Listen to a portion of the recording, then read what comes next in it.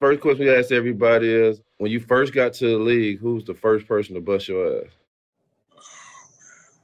ass? I mean, man.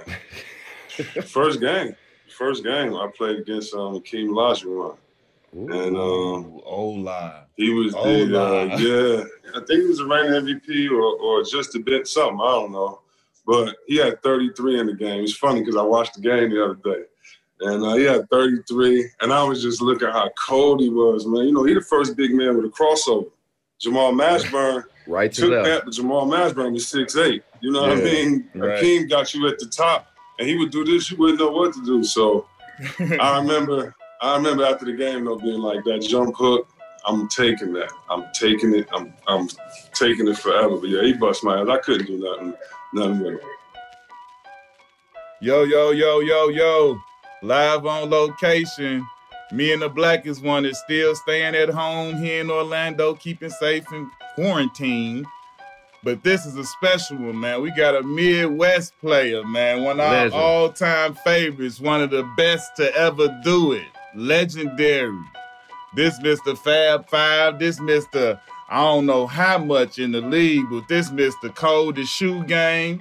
And now this is Mr. TNT, and he might be a professor if you log on. I don't know, but this is my man, Mr. C. Chris Webber, our OG. Appreciate you for joining us today.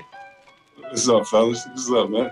Thanks for having me on, man. I've been waiting to get on this, man. I've been waiting for my turn, man. And you got to have me on after quarantine because I want to be in there with y'all, man. Yeah, we got to get that energy. We got to get that energy in the room, man. We missing that. Yeah.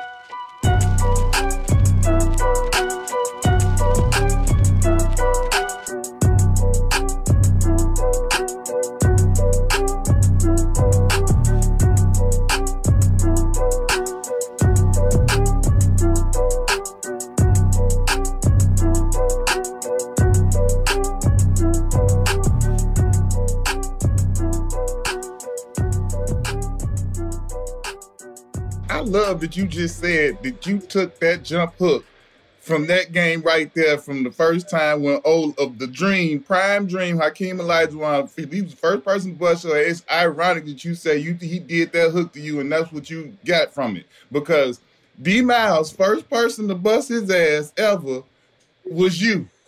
And you did exactly that, and you jump hooked him to death. This is the first time for us to have somebody on the show who is the victim. D Miles is the victim. I tried to bump you. You posted me up. I tried to bump you. You would bump me and knock me off my rhythm, so now I couldn't jump. Then the next time down, I tried to not let you put your body on me and then try to jump as high as I can.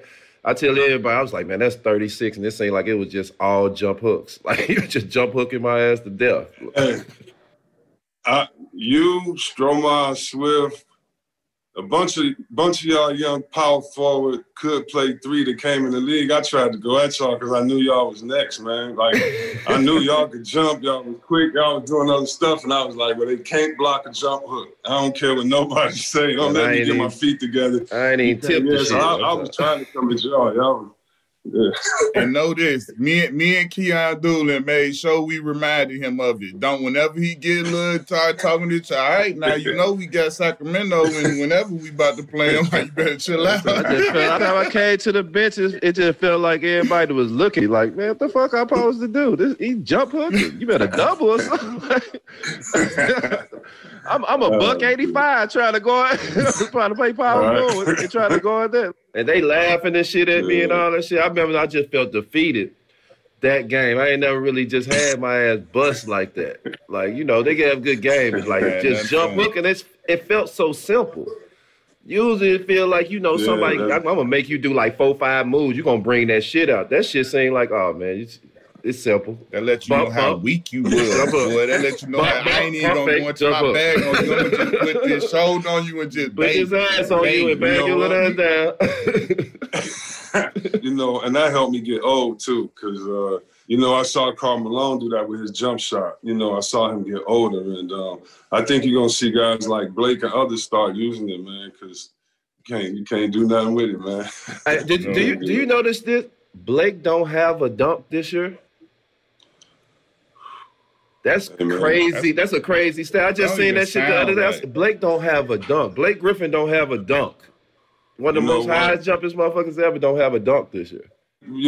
So I'm not a commentator. We just hoopers right now. Like, I was looking at that, I couldn't believe it. Because I got injured and I saw how he was running, and I told a friend last year, I was like, it don't look good. Oh, you see, I'm like, man, I'm just telling you, because I wasn't looking good, you know what I mean? And, right. I knew it, and it's crazy because he could shoot the three. He's a great passer, but he might not be in the type of offense that let him play his style. Because you look at him, man, it's crazy to think that LeBron is 4 years older than him.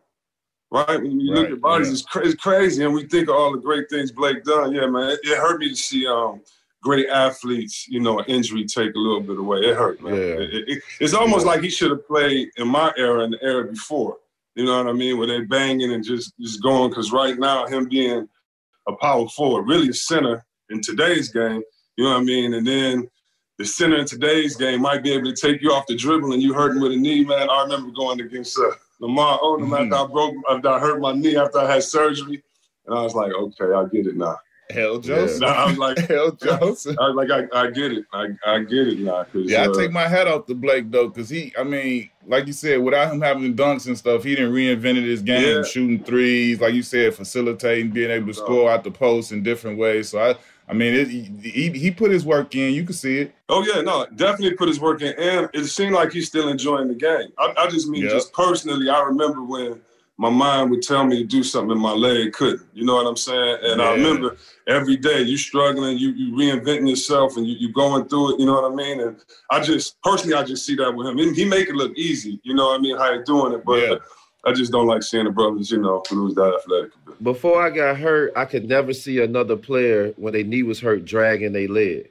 And you see players like, nah, he hurt, he's dragging his leg. But when I got hurt and I had the feeling and then I noticed and I know the symptoms of everything that's going on, I can tell players, I'd be like, he dragging his leg. I looked at Russell Westbrook when they played the Brooklyn Nets, and I was like, man, he had a great game, but he dragged that leg all the way down court every time. And he, you know what I'm saying? He can get his full capacity of stride in because you always dragging your leg when you had him need. Yeah, he tricking you because he making it happen. But you can see, because I noticed, like, whenever a guy backpedaling to me and he stopped funny, I'm like, oh, yeah, that's, you know what I mean? Knees ain't working like they used to. Them air brakes ain't working no more, man. No.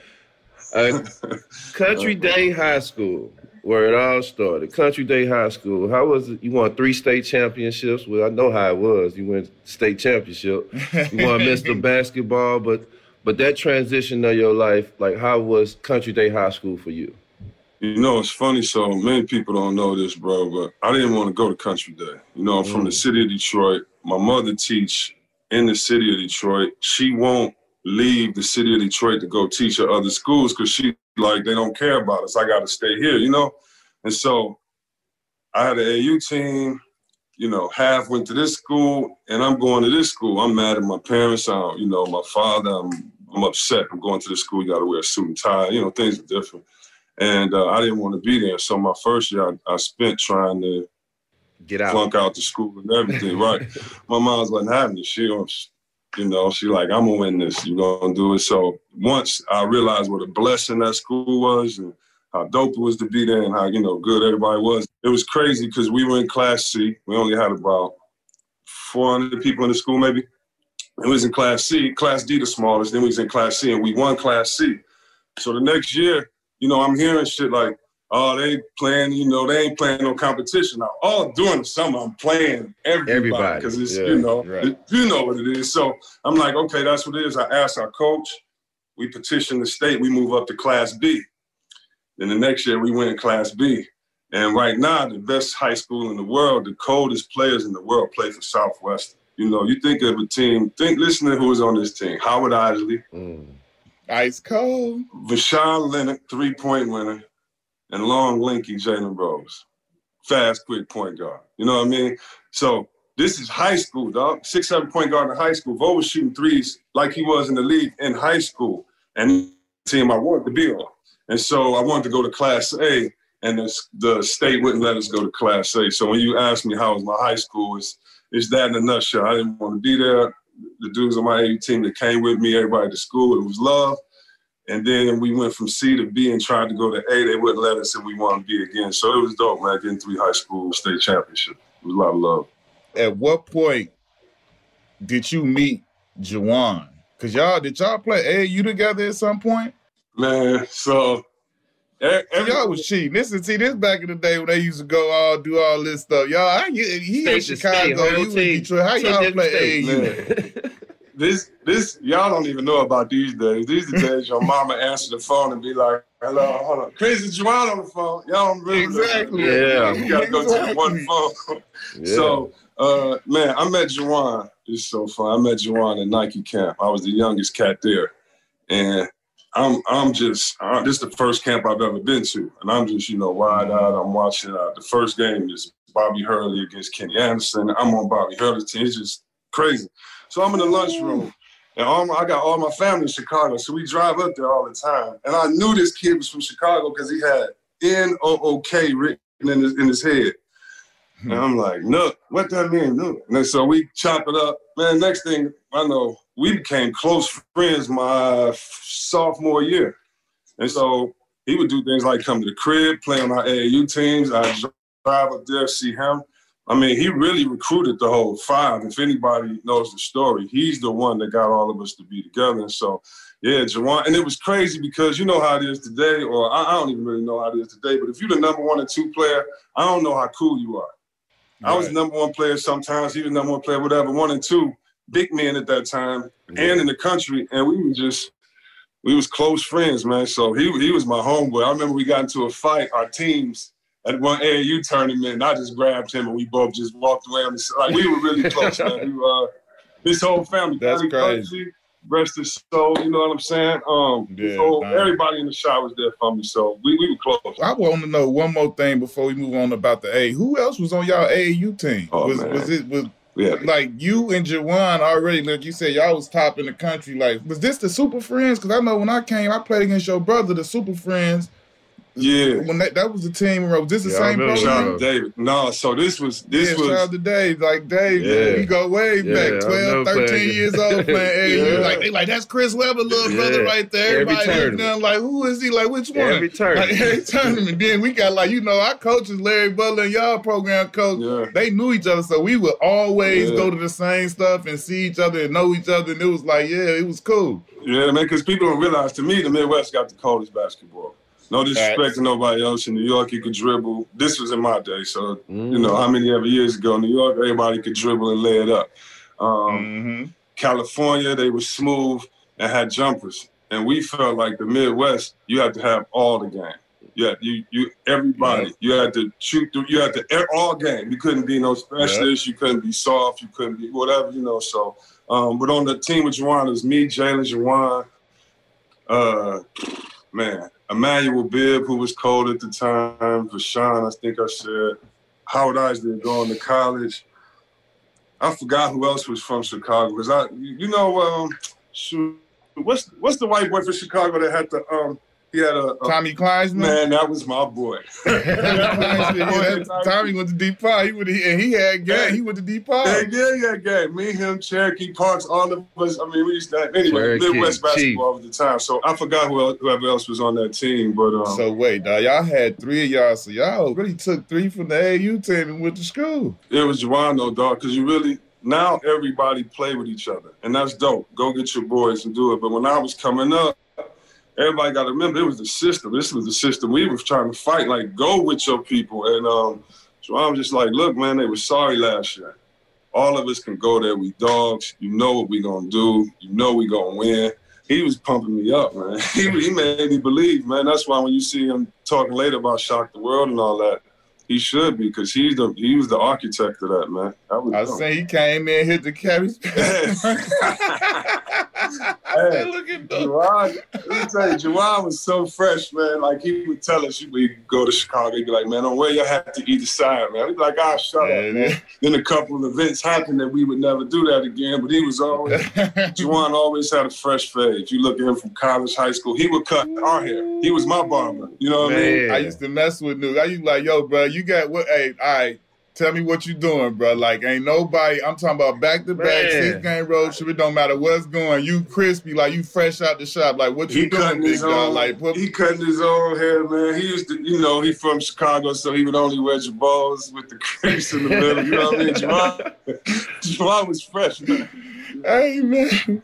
That's for my whole career. When I say Juwan and Finn, Mike Finn, those was my pictures of professionalism. When I was when we go to hoops and work out, like, bro, like clockwork. We get there about 9:30, like him and Finn sitting there icing up, reading their papers and getting ready. And then I call them, like, I used to call them bad boy, because them boy had it. They gonna come in something foreign that you ain't never seen, something real rare, like some MJ type stuff. I used to be like, dog, Juwan and Finn, them the two, smooth as like, and I'm talking about just like, as far as like everything you know about them, they handle all their business. The flyest dudes, the coolest dudes, got all the bread, but still super down to earth, talk to the young boys, try and show us how to do it, and just like, I was like, dog, that's who I want to go and be like when I get, to be an OG in this guy. I used to always look at Finn and Mike. Remember I used to tuck my joint in like Finn. When we tuck your shirt in. Always tuck your shirt in. Walking around. Like Finn tuck in, hide him in mud. Walking around. I'm on my Finn joint right now. But like, them the two OGs right there. They was the pictures of professionalism for us every day at Hoops. Yeah, man, because Finn, we played them in Wisconsin, and he put it on us. That was the Jerry Curl Finn. You ain't Jerry Curl Finn. You ain't want to see. Proviso East. You ain't want to see him. He was cold. Then it was Johnny Sylvie and all them other ones y'all had up there, man. That was like, whoa, so Chicago, we always had love for our drive, and, those times was good, man, because, really, there was no social media. It wasn't nothing. It was word of mouth. Like, I remember being in the park, being like Liberty Road. I never saw Marcus Liberty. I don't even know where I got Liberty Road from. Yeah. Like, you know what I mean? Somebody must have showed me, you know what I mean, doing that. Or the Illinois team, I want to say that just because Chicago, in college, I feel like, we're going to get to that and all that. We was the shit. We was, But if it wasn't for UNLV and if it wasn't for the 89 Illinois team, to me, that's really where we pattern our game off of. Off of those two teams. The 89 team, everybody could switch. The shorts were a little bit longer. You know what I mean? Get out the lane. But you know what I mean? Gil thought he was Jordan walking around with the armband right here. You know what I mean? And both of those teams, and it was all those Midwest players, though, that did that. I want to ask you that. Could anybody else stole you from Michigan? It was like just at the last minute, you were like, man, I wanted to go here. So who was the other team that could have got you? Yeah, so, man, I was going to Michigan State. And I went on a visit. And so I go on this visit to play Minnesota in football. I come up the stairs with the coaches. You're on a visit, you do what the coaches say. Like, you ain't tripping. Right. You know what I'm saying? I really don't want to be here. This ain't Michigan football. Minnesota, terrible. You know what I mean? We got 100,000 fans. I don't even know why y'all brought me to a football game. But it was a good, good team, all that. Bashan was going there, so I was thinking about it. We go up these stairs and somebody says, come over here from Michigan State. And I shake someone's hand. And I get home and the NCAA calls and says, you put your foot in the suite and shook a hand and that's a violation. I didn't even know what that was. And they showed that someone from Michigan State had taken a picture through like a Coke bottle and made it a big thing. And so Coach Izzo at the time and Coach, because I was really close with Coach Izzo at the time and Coach Heathcote heard what happened. And, they knew, like, it makes it look like you did it. It makes it, you know what I'm saying? It was just weird, man. And so after that time, it was just really, I always wanted to go to Michigan because I understand Michigan was terrible the year before. Right. I mean, my man Grant Hill was at Duke. I went to Duke and visited him. I knew him just as long as I know Juwan. It was pretty much between Michigan State, and Duke. But, Michigan 30 minutes from the crib. I got to eat mom's cooking. I'm the oldest of 5. So that was a good choice. Yeah. So when you got to Michigan and Jimmy King is there and Ray Jackson, seeing y'all confidence, y'all rooted for each other so much. I feel like we came up under that era, so when we got together and got on the level, it's like that was just how you supposed to play. We seen y'all play, y'all was so exciting to be so young, and it seemed like y'all was playing street ball, which y'all wasn't, but y'all was. You know what I'm saying? It was like these 5 kids from the street that listen to rap music, that, had a whole swag of the street. And everybody didn't want you in this big. Everybody didn't want y'all to succeed the way y'all succeed, but y'all did. Like, how was that? Like adding them, and then when you officially get the 5. Ray Jackson called me last night and told me something like this. Today was the anniversary of us all playing together, or something like that. And you know, it's we're in the midst of doing like this series about the 5, and I would just say this. My main thing is trying to show everybody who we are individually. So when we come together, you be like, damn, they brothers already. They don't even know it. They done went through the same thing. Yeah. You know what I'm saying? Like, think of, you know, people shouldn't even be here.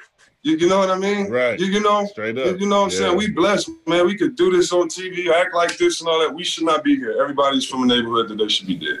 You know what I mean? Like, everybody. And so to be able to make it out, to be able to, you know, have a father that didn't do this and didn't do that, but knew discipline, to have, you know, Jay's mother, she working at the factory. She got to be tough. You know what I mean? I ain't got to tell Jalen how to be tough. Mama doing this, you better be tough. You know what I mean? You better be smart. So it was like we were built for it, man, because we knew we were representing us. We knew at this time they were talking greasy commentators about athletes. If you were black, you were only athletic. You know, at this time, you got to remember, this still was the thought in people's head that you couldn't be a black quarterback. You really got to remember the time, man. You know, at this time, they weren't playing hip-hop in the middle of games. The way you dress.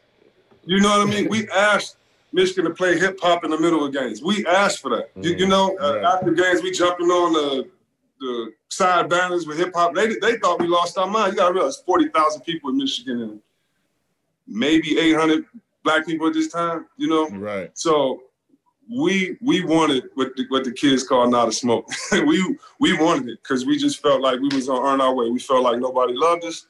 Wasn't nobody giving us love except those at home. So fuck everybody else. All we got is us. When y'all make that splash, and like you say, you got all that coming at y'all, and then y'all coming together, like, how was that for y'all, the 5 kids, y'all 5 freshmen? Like, I know, like, you know what I'm saying, after the game, when y'all killed somebody or ball out and y'all just smacked out, like, how that feel, like, when you knew, Jay, y'all going back to the dorm or wherever y'all going to get something to eat, like, for y'all to be going up against what y'all was going, and I know y'all had no clue y'all was changing the culture and making the impact y'all was making, but just like in those moments as 5 freshmen and y'all doing what y'all doing, how crazy was that? Felt good, man. I mean, because again, we didn't know, so we enjoying the moment. So to watch Desmond Howard, you know, win the Heisman that year, to go to football games, to go to the party after, you know what I mean? It was like, I didn't realize that was the same time. Yeah, you know what I'm saying? It was just, and it's a football school, so to get love there like we did, you know, it was just good, man. Your mom's coming to the games, cooking for y'all after, and, you know, at this time, you know, we taking video games on the road, you know.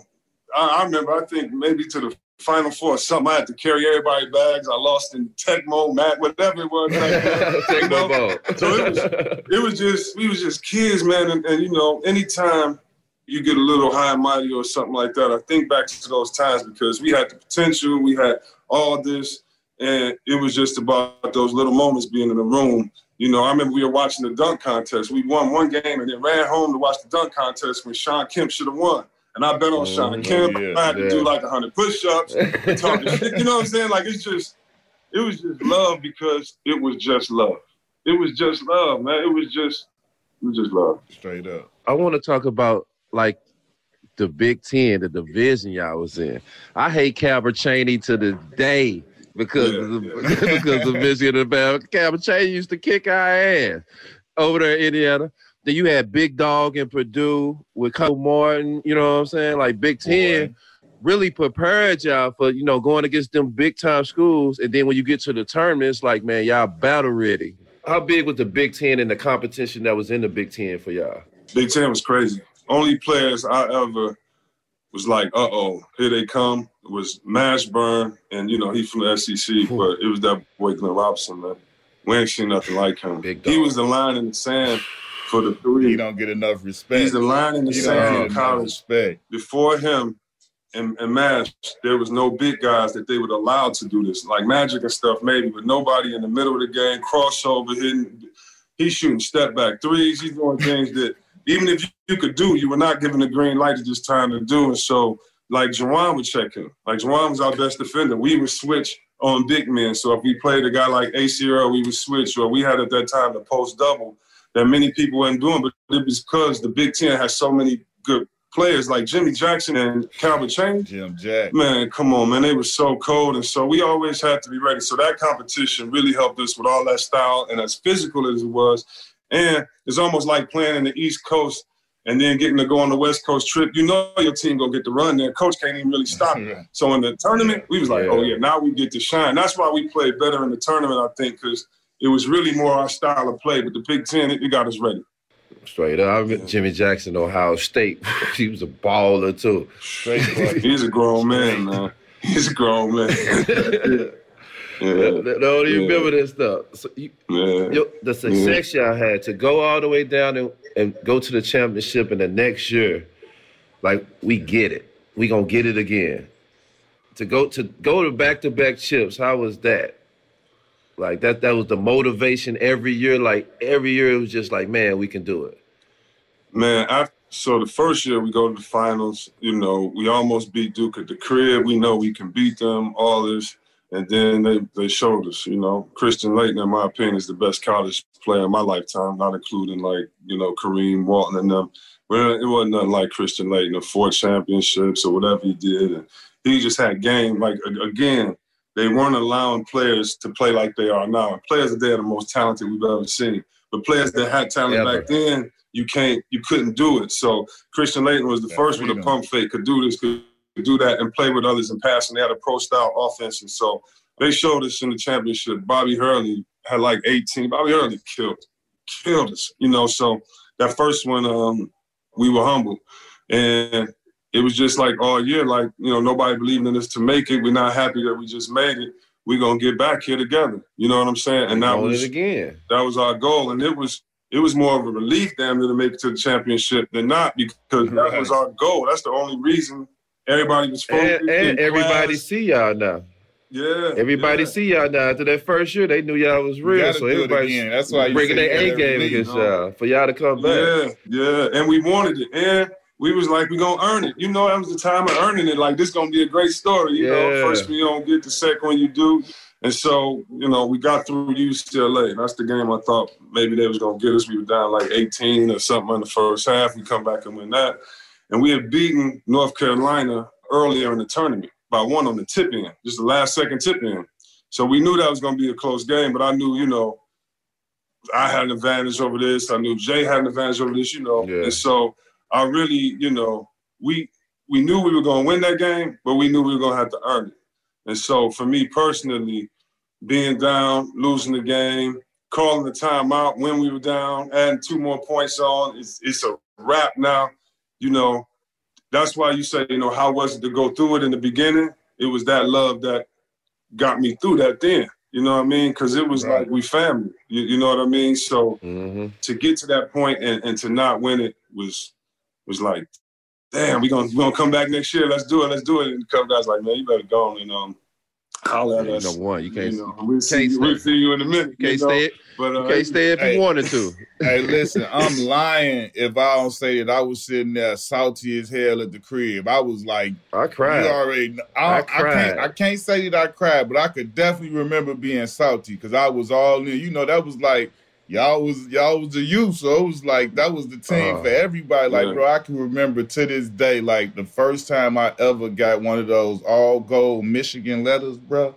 The recruitment letters, it wasn't even handwritten or nothing. It was just the fact, like, you know how you getting them letters. That yellow thing came to my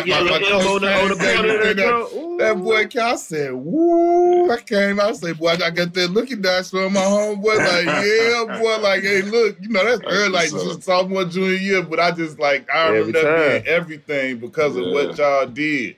Yeah.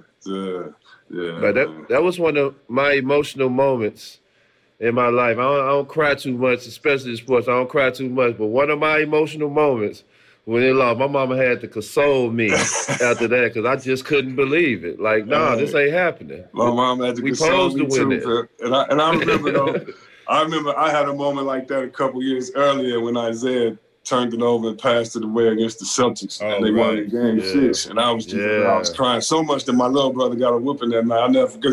It was just everybody just going crazy. It was like, hold on now, calm down now. Everything gonna be all right. You ain't gotta break up furniture and stuff. But yeah, man, it was tough. But then, man, it's so crazy. The people get you through it, man. And so, you know, going from something that having like, you know, your worst moment. And, you know, because sports don't allow you to sit and, you know, to cry too long. You know what I mean? Like after, because I'm like you, I'm down, I'm hurt. What I'm going to do? Blah, blah, blah. I'm going to come back. I'm going to do this and do that. And then talk to the fellas and understand, you know, I have a chance to go #1 pick because, again, the time was different. So no sophomore. Like the year before, Shaq left, right? Shaq left as a junior. 2 years ago, Derrick Coleman left. Derrick Coleman left, I think, as a senior. So it wasn't that culture. So for me, you know, players were still broke, players were still all this, but it was like, oh, you can't leave. And so for me to leave as a sophomore, it hadn't been done since Magic in '79. And I was like, what is this? Because, you know, while you talk about going in there and playing against somebody like myself, I had to check Shaq in there. And I'm 6'8.5". You know what I'm saying? So I was like, man, what is this going to be like? But that's, you know, God is good, man. I went home. Licked my wounds. I definitely cried. I definitely questioned God. I definitely went to the depths. And then, you know, talk with Pops and you realize where he's from, what he went through and what he had to do to get here. And then you talk to your mother and she brings in, right after it, like 3 days later, she comes in with a license plate that said timeout. And I'm like, what's this? She's like, oh, what the devil meant for bad, baby, God's gonna do for good. We gonna start a charity in the hood and people. I'm going around telling my story. Straight up. You know what I mean? Tell them, because I mean, I'm about to go to the NBA's #1 pick, and I called a timeout. You going through this in real life? This your timeout. What you gonna do right now? We both got this shit. We could both quit. We can both quit or get up. You know what I mean? So I definitely took that as, you know, I'm strong enough to handle it, and God want that to be part of my story. I wouldn't. That's a whole nother thing, but I wouldn't even change that because there's parts of me that I know that are fulfilled and are strengthened because I've gone through some crazy things, and I'm here and I understand the power and the grace of God, you know. And so for others that are going through things, come on, this is what happened. This is what we're gonna do. We're gonna have to fight and have to get up. But so at that point, it was cool that I had people around that really wouldn't let you fall. And then after that, it's like, okay, 2 months, the draft, right? Ain't no time for crying. You better get ready because they ain't even thinking about that over there. So, you know, it was definitely a learning period, you know. Hey, let me ask you this, because I remember watching the 30 for 30 on y'all, right? Like, at what point did you guys start realizing, like, that y'all was impacting and changing the culture? Like, I saw y'all wore the black shirts when you saw that, you know, Nike was selling y'all stuff and selling y'all stuff in the store. Like, at what point did y'all realize that y'all was really doing things that was being emulated and y'all was making that type of impact? So it was one day, this changed everything for me. It's one day I'm on campus and this writer talks about it. I think he did a big article back then in college. So we're in school, it's a different day. I'm with my boy that plays football. And we just hungry, and I guess the reporter is with us. He's following us, and we just hanging out, you know, probably looking girls or whatever. I don't know what we're doing. And we go into the Subway shop. I want the chicken Subway. I want some hot Cheetos. I got my little thing. I want drink and everything. We don't have enough money to get it, blah, blah, blah. We come out. We put our money together, tear the sandwich, eating it. And I remember he laughing at us, and we just like, whatever. You know, it's a good day. Like, that's nothing to us. Right. That's a regular day. Right. Right. That's just it's normal. But to him, it's something. So when I'm walking down the street and I look in the school store, and it's the first time I ever saw my Michigan jersey. And this might be 8 games into the season or something like that. Because I'm like, I want one. I want to, you know, everybody asking me for one at home. And I'm like, where do you get one? And I see people buying them in the store. And I'm like, my name is from JCPenney. You know what I mean? Like, my name's on the back of that, you know? And then that was the moment for me that I realized, oh, wow, you know. And then that summer when we came home and your family and friends talked to you. But remember, there's no cell phone, so you ain't talking to your boys. Like, we don't even, you know how big we are till that moment when our jersey's on campus. And then you go home in the summer and you do, like, local basketball camps. Like Isaiah, what you do is basketball camp, this and that. You know, you're like, whoa, what's going on? So people giving you advice, you know what I'm saying? So, you know, you start feeling the love. No, that's dope. That's dope. I remember seeing them jersey in JCPenney. My mom bought me the Michigan jersey, but they had the Calvin Chaney jersey. They had the Rashawn Respert jersey, like on it. And they only sold them in like Respert was on the team. Respert was on the AU team. What? See, that's insane, bro. He's going back to the AU team, but that's crazy, bro. Not Sean. We call him respect. We call him Sean respected. He's not even the best shooter in his family. His pops. Damn. That's how cold their family is, man. His family cold, man. His family cold. Hey, so let me ask you this: like, whose idea was it for y'all to go that big with the baggy shorts, to wear the black socks, to bald y'all head? Like, who was at the center of the swag? Man, it was all of us. So the black socks, that was Ray Jackson. It was Ray Jackson and them Texas boys, man. Them Texas boys crazy, man. And they got hard. You know, that was Ray Jackson. That was Ray Jackson. We wanted in on that. Ray Jackson. Alone, he had us wear the black socks. And it's crazy because we had a real good lesson from that as the 5-5 because we only wore the black socks, all 5 of us. And then Coach Fish pulled me into the office and he was like, you know, I get it, but, you know, everybody should have had black socks, right? We the team. Right. Yeah, so the next game we all had, you know what I mean? So, you know, that was a little thing. And the ball heads, that was me. I love switching stuff up. I thought it was Big Daddy Kane one day or, you know, ball head next. So, you know, we switched up. And the shorts, this was funny. So this is part of the short story. The veterans that wasn't playing on the bench, right? Or veterans or seniors or whatever, because the short situation was terrible. We went to them and we just bribed them. Like, hey, dog, I remember it was 44 long. I remember that's what everybody wanted because we all had like 34 long. Everybody wanted the 44 long, man. So a couple games we was just playing. It looked real bad. And if you look, we sagging most of the time, pulling them down with the tights really showing because they still not long enough. And then I remember Coach Fisher making us earn them. And that's what people don't understand. We was giving nothing. If we wanted something like that, you know, if we wanted long shorts or something, you have to earn it in practice. Usually, back then, again, it was different. Just running for no reason, but just running. You know what I mean? Back then, I remember when we all picked the Huaraches. I remember when we all, Nike brought them in with a bunch of other shoes. It was 4, 5, 6 shoes, and I remember, like, I want them. And then Barkley was my favorite player, so it wasn't no way we wasn't going to wear them Chucks with the strap over the black toe. That's still some of my favorites, them Chucks. Straight up. It was everybody, man. One of the things that we almost got in this lifetime, we almost got Shaq and Chris Webber to play together. Do you ever think about that? Like, man, like, y'all would have dominated. Like, do you ever think about that? What could have been if you would have went to Orlando and played with Shaq? I do, because all I wanted to do was play my position. I told him back then, I said, I'm going to average a triple-double.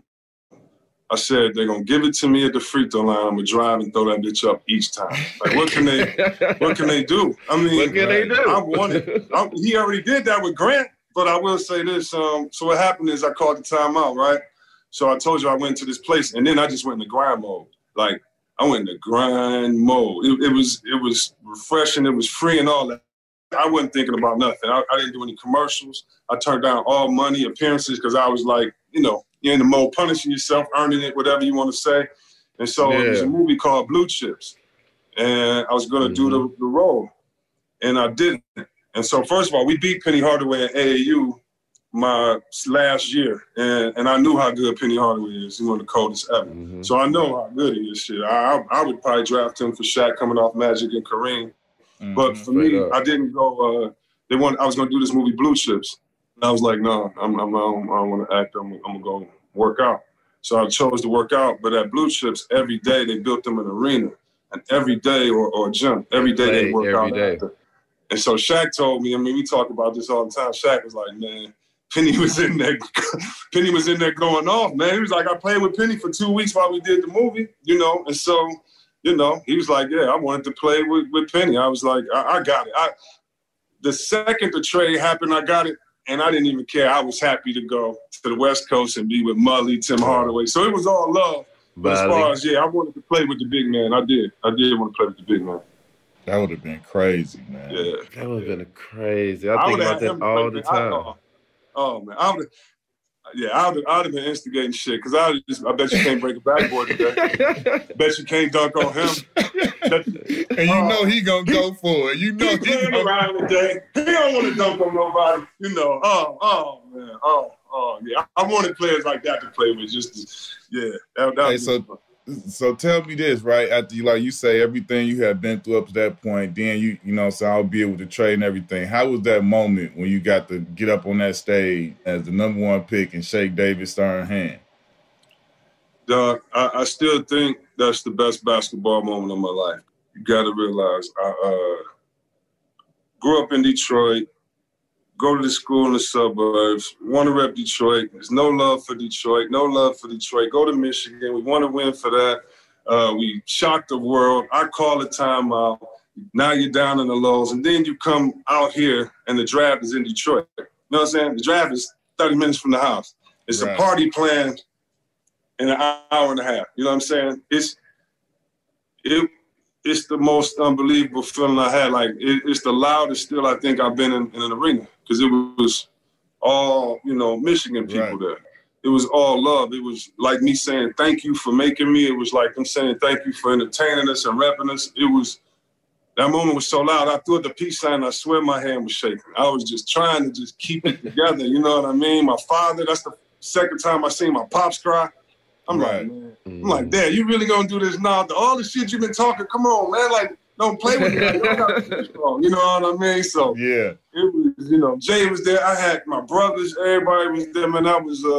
That's the next thing that fueled me because I had to keep that going, you know, to honor them there. That was the best moment, man. That definitely was the best moment. I say the same thing. I literally just got asked that question the other day, and I say, you know, like, as far as like before, I mean, even with the wins or whatever, you know, I won a 3-point contest, never won a championship or nothing. But I say that to this day. Because that's what allowed everything to happen. Yeah. That moment was like, I always said, if I make it, they ain't getting rid of me for a long time. So that was it right there. Like once I got in, it was like, all right, y'all got to deal with me for a while. Your family's life changed then. Your kids' lives changed that day. You know what I mean? Like if you keep it about what it, you know what I mean? Like, yeah, man, you can't take that moment for granted, man. I used to sleep in Jordans, like sleep in my shoes, dreaming about that. You know what I mean? Like posters on the wall. No, that's why when I do games, it's the dream, man. You can't just pass the moment you get to the dream. So that to me is the best moment, man.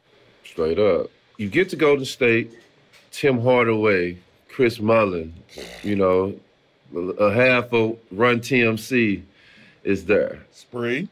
And you have a coach like Nelly that's a get 'em and go coach. I loved you over there. Like I loved you at Golden State. I thought that was like, that's what he been waiting you could go with Shaq. That's what he been waiting for. if you could go with Shaq, like I was like, man, that's like that new era. Like it was like the trends. Like you just left Michigan, set a trend. Now you with Nelly, and he trying to bring an offense that today's this is what all the teams is doing. But back then, you know, it was a point guard and the big men's get under the goal. But he kind of was putting stuff in you that you didn't do. How was that? Because I know it was like an up and down with Nelly, but yeah, it was up and down with Nelly as a person, but as a coach, you know, he knows the X and O's. When I got there, man, I got to the league. Like that was the league. Everything in basketball clicked to me because I get how you got to do a lot of things that don't make sense, but it got to me like, okay, you practice, but no, we scrimmage in 45 minutes, everybody out of it. Like what? I'm talking about you going hard. You going hard. I mean, you going hard. We doing shooting drills, and there's no playing around the shooting drills because, you know, I'm shooting. And, you know, then I'm watching Mully. He's sweating off the first shooting drill, and I see him make 17 in a row. The first drill I ever saw Mully make 17 in a row between free throw line and baseline, you know, tippy-toe shooting. I'm like, oh, my God. Spree, he D'ing up hard in every little thing, you know. And then the shot clock, I didn't get the shot clock. I just didn't get it. You know, you get a rebound, you take it out. So getting up there, man, it was the best experience because you learn your X's and O's. He put me with veterans. It was just messed up that my first day of practice, I walk in, and the minute I walk in after press conference, Tim Hardaway, I hear a scream on the side, and he tore his knee up. So I never got to play one play with him. Billy Owens was like a big brother to me. Spree, those two. Billy Owens in today's game. Hey, Billy O was so smooth, man. I love Billy O. Today's game, coming to the league, man, and playing for that team, it was the best. We didn't want to break it up. I talked to Spree and Billy O about that. More than anything I talk about in basketball, we talk about Nelly messed up. She should have kept us together. More than anything I talk about in basketball, because that was the best. I have to know, how did you have what type of gangster contract did you have where you was able to exercise some shit after 1 year and say, peace, I don't want time out. Like, what type of, that was a Godfather contract you had. How did that work? Explain that. I've never heard. I didn't even know that. Obviously back then I wasn't paying attention to all that. But how did that work? So they put it like this: they changed the rule after, and I started calling. That though. Like, just the Weber rule. Not many people know that. Not many people know about it. Shout out to Fowler, Shaw Irwin, and Bill Strickland. So I get these two brothers to be my agent, and we're just talking. Really, I just want money. Get me to the league and leave me alone. I don't really care about this. You know, your first couple of years, you're not thinking about anything but playing. And he brought me in. He's like, look, I think I'd like to do something. We talk to you. We have these deals for you, these deals for you. And I don't know what the average player was making then. It wasn't, nowhere to what it is now. And he said, check it out. He said, you don't even get paid for how good you are. You get paid for where you drafted and whose contract you come up under next. And he was like, there's been some really bad deals in the league. There's been some good ones. You may have to take risk. You may not. He said, on this one, you might take a little risk. I said, what? He said, I'm going to sign a deal, 15 years, it's $75 million. It was the largest contract ever at the time. And it was $75 million guaranteed, and no contract had ever been that. You got to remember, Big Shaq was before me. So he said, we're going to do it where we make it out after the first year. You'll be a free agent after your first year. I said, okay. I prayed and asked the Lord to keep me healthy all year. And, after that, then you can do whatever you want. And so that next year, the reason why I didn't go back to Golden State wasn't because of me and Nelly. Part of it was because he didn't fight for me to come back for the contract, but it was just contract negotiations. That's all it was. I was a free agent. I was a free agent and rookie of the year. Imagine in football, let's take that. Jackson, Lamar, and them all on the same 4-year deal. What if they could sign the same deal as Patrick Mahomes after the first year?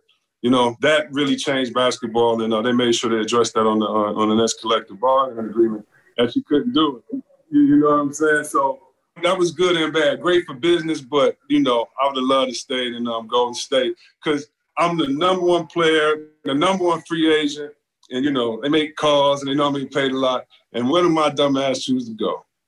Go play with that boy from Chicago. Because I'm like, we could shock the world again. With Juwan. We could shock the world again. Look. How was that? Y'all had you and Juwan, y'all get a young Rasheed Wallace, you know what I'm saying, over there. I remember playing a video game with y'all on it, and I used to put all three of y'all in the game at the same time. How was that to be on that young Washington team, to make the playoffs after they didn't make it in a couple of years, to have the award, to get a chance to go against Mike, and just like them years in Washington? How was that? I love D.C., man. That's still home to me. I love D.C. Yeah, I love D.C. Shout out to D.C., Maryland area.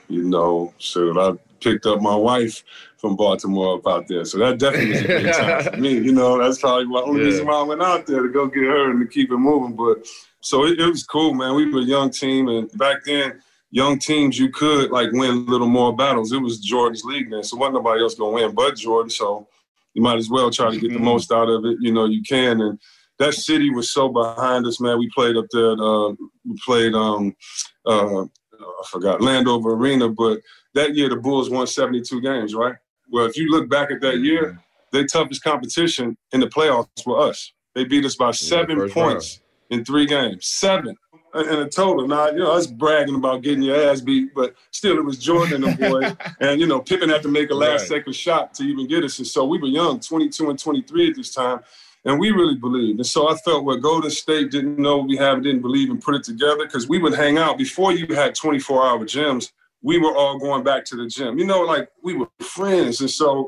And we thought that was going to get better. That, wow, y'all giving us a time. We were the first 2 players, I think, to do a couple things, on the statistics. And you get us some people here, we can really do things. But instead of bringing people in for us, they moved it. And I was really shocked, man. When I got traded from there, it was during the playoffs. I didn't even know you could get traded, in the playoffs. And I didn't know that. Man at the store told me, and I thought he was playing around. And so it's funny how things happen because I guess that was just a holding ground. You was at a store and got told you got traded?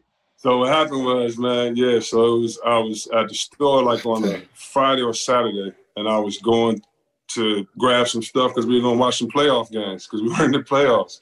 And the man at the store was like, yo, Chris, you been traded? I was like, man, get out of here. And my boy Kev, you know, he drove me home. He was mad. And I'm just in the house chilling, and he in the car for like an hour. I'm looking at him. And he got tears in his eyes because I ain't even want to call my agent. No, he got tears in his eyes. He's like, dog, he was traded. He's like, the worst part. He's like, you want to hear where? I'm like, yeah, like Sacramento. And he was so hurt, I started making him feel better, like he was traded. But yeah, so. He hurt for you because he thought you was going to purgatory in Sacramento, huh? That's crazy, man. You try to go pick up some Doritos and some chips to watch the games, and man, and delivered the death blow. Like, you know you up out of it. You like, what you on the low, they whispered that. They're like, they ain't even let my agent know nothing. They're like, he'll find out. Don't worry about it. So, that's wild. Yeah. That is crazy. Yeah. But I love DC though, man. How was it for you? Because you made your first All-Star game in DC, right? How did that feel when you get in there in that room with everybody that you've been looking up to? It is the best feeling, man. I remember it was Cleveland. Year before I was hurt because I felt like I gave these crazy stats and a couple guys went before me, and you know, I just didn't know how things worked at that time, so I was, you know, really working for it. And then I get there in Cleveland, it was a great feeling, man. I get done playing with Jordan, Glenn Rice break, Wilt Chamberlain scoring record, and it's the 50 greatest. And I go around and shake all of their hands. I look that year when they had the jackets and everything. Yeah. I walk around. I remember. You was there for that. My father was like, go look them all in the eye, son. And I remember just trying to steal whatever energy, whatever truth they had. What I could take. Give me that. You know what I'm saying? Man, that's it. To be there for that moment, like that's an iconic moment. Yeah. To say thank you. Like I remember touching Chamberlain and Russell at the same time. You know, because in my mind I'm like, you know, I'm like, take pictures with your eyes because there was no camera phones. It was the best moment, man. So that was an honor, man. That was an honor. Yeah, that's dope. So Sacramento, like, what did you think when you heard you was going to Sacramento? It felt like they threw you at the bottom of the barrel? Or I wasn't going. It felt like you just had to start over? I knew it was a conspiracy. To me, the trade didn't make no sense. I was 25. You traded me for someone that's older, even though he cold, you know what I mean? And Mitch Hall of Fame, he the man. And at this time, you know, I just felt this way. I felt like we had something, like we were young, you know what I mean? That everybody knew it, you know, and I'm like, what's going on? I didn't realize that Sacramento had fought for me and all that, so I didn't want to go, man. Like, at the time, you got to remember, like, when I was in Golden State, coach said, y'all can drive to the game, man. Meet me back here because I'm leaving. Like, he ain't even, it was in the place you wanted to be. It wasn't a place that you seen them put any money into. Spud Webb was the only player I knew they ever had, you know what I'm saying? And so, you know, besides Mitch, and so my boy Billy Owens got traded there, and he was the one telling me, like, man, you don't like the people. He was like, well, him and my mother. And I hate, you know how a good friend give you advice. You hate it. I was mad at Billy, like, dog, you're supposed to be mad at me. But so I wasn't going. I just wasn't going. I didn't know, you know, how I was going to do it. And my father, of course, he like, man, you got to go. You got your word. I'm like, Dad, it's different. I don't want to go. And my mother was like, oh, yeah, you don't want to go there? They a bad team? Who are they? Where are they? She was like, oh, yeah, God meant this for you. This is the place you're going to be. You're going to love it. And I just hate it when she do stuff like that because it's your mom. You know she's right. And I still didn't want to accept it. And my brother, so I get there. I don't go. I'm late, all that. I still don't want to be there. I get there and I tell our equipment manager, Rob, and other people, like, y'all, excuse me. I just don't want to be here. Has nothing to do with y'all. I don't want y'all to relationship to make me want to be here. I'm gone. Because at the time, it was a trade, and I'd been on the phone. Jerry West had a trade with Sacramento, and it was me for Eldon Campbell, Eddie Jones, and somebody else. You know what I mean? Because at this time, you almost went over there with Shaq again. This is before the dynasty, so I wanted to be a Laker. Like I wanted this magic. You know what I mean? So I wanted to be a Laker. I get on the phone and I beg the GM, Jeff Peach. I'm like, look, you don't want somebody that's not there, man. This is after everybody called. This is months. I'm like, you don't want somebody that's not there. You want somebody's commitment. I don't want to be there. Y'all sorry. I don't care who y'all bring in. Y'all ain't never care. But I'm talking to him greasy, hoping he like, oh, yeah, we can't. Right. And he's like, Chris, you know, We understand all that, but we work real hard to get you and thank you. We think you're going to change things around. Everything I said, he would just stick to the script. And so I knew I wasn't going to L.A., and I get to the first practice, and we signed Vlade. And I'm like, Vlade's cool, but at that time I had been going against him, so I was like, okay. And my brother called me right before practice. He's like, man, it's this boy Jay Will.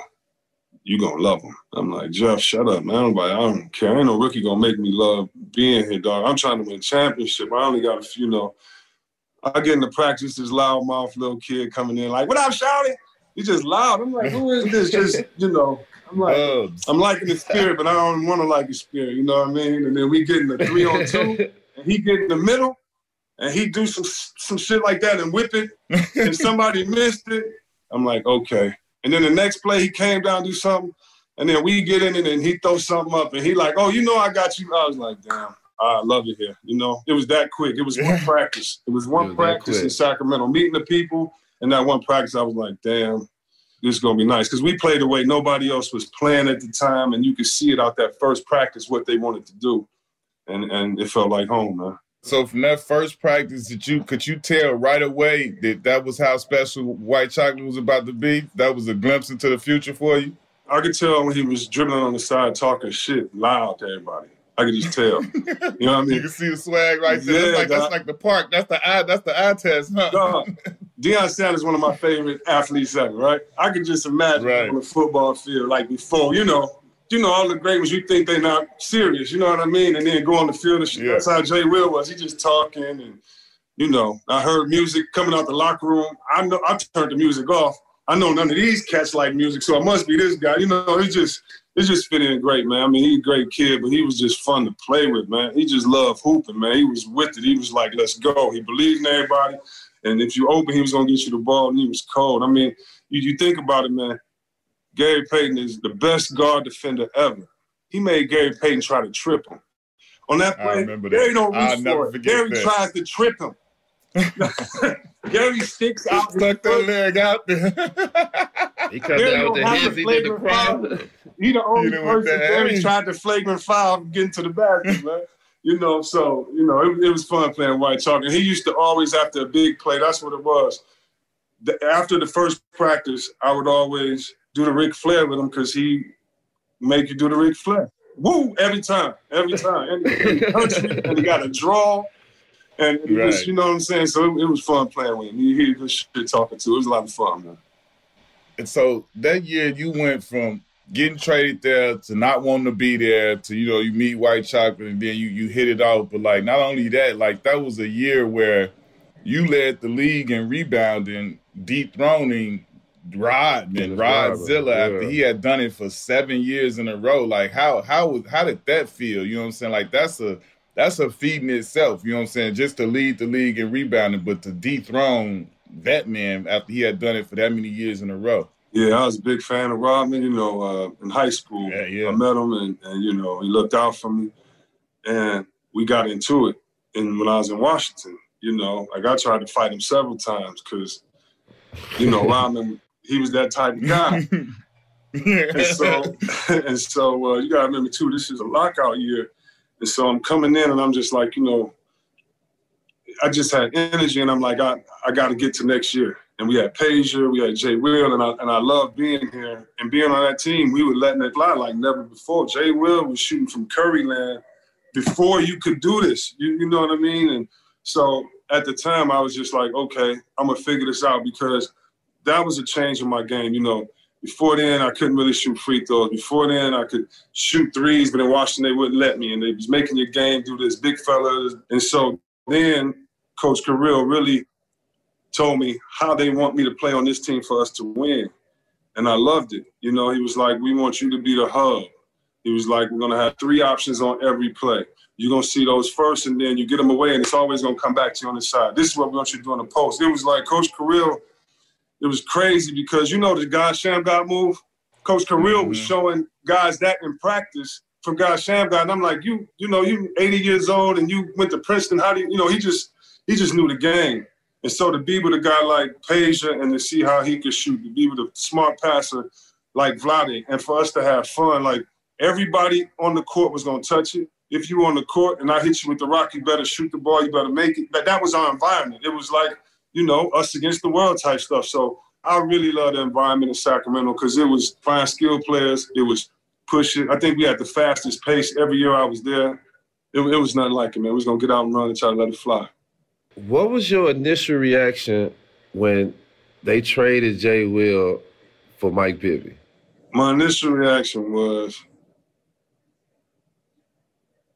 Jay Will gonna make everybody pay. Like, Jay Will was wild at times because he was. You could stop it, you know what I mean?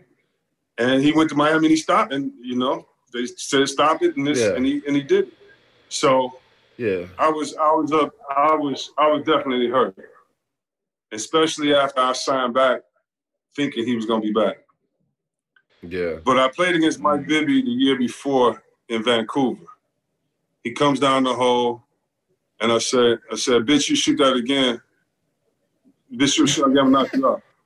He came down, I fouled him. I'm talking about I fouled him. And his brothers and them on the side, I didn't notice at the time. They, Team Dan. Yeah, Team Dan. Team Dan.